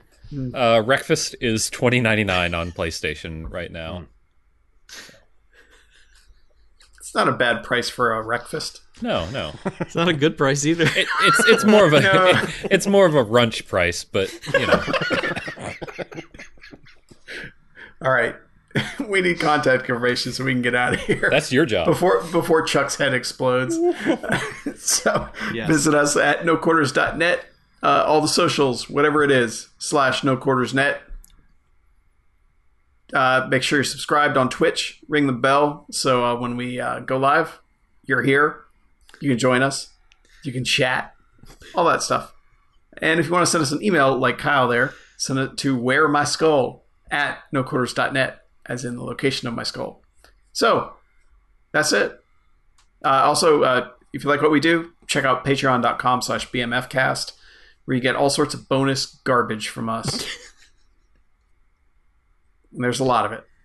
But hey. Word. So it's good stuff. Yeah. So if you guys don't have anything else, let's get out of here, huh? I got nothing. Yes. All right. Okay. I'm Mackie. I'm BJ. I'm Chuck. And I'm Harlow. And this is No Quarters out.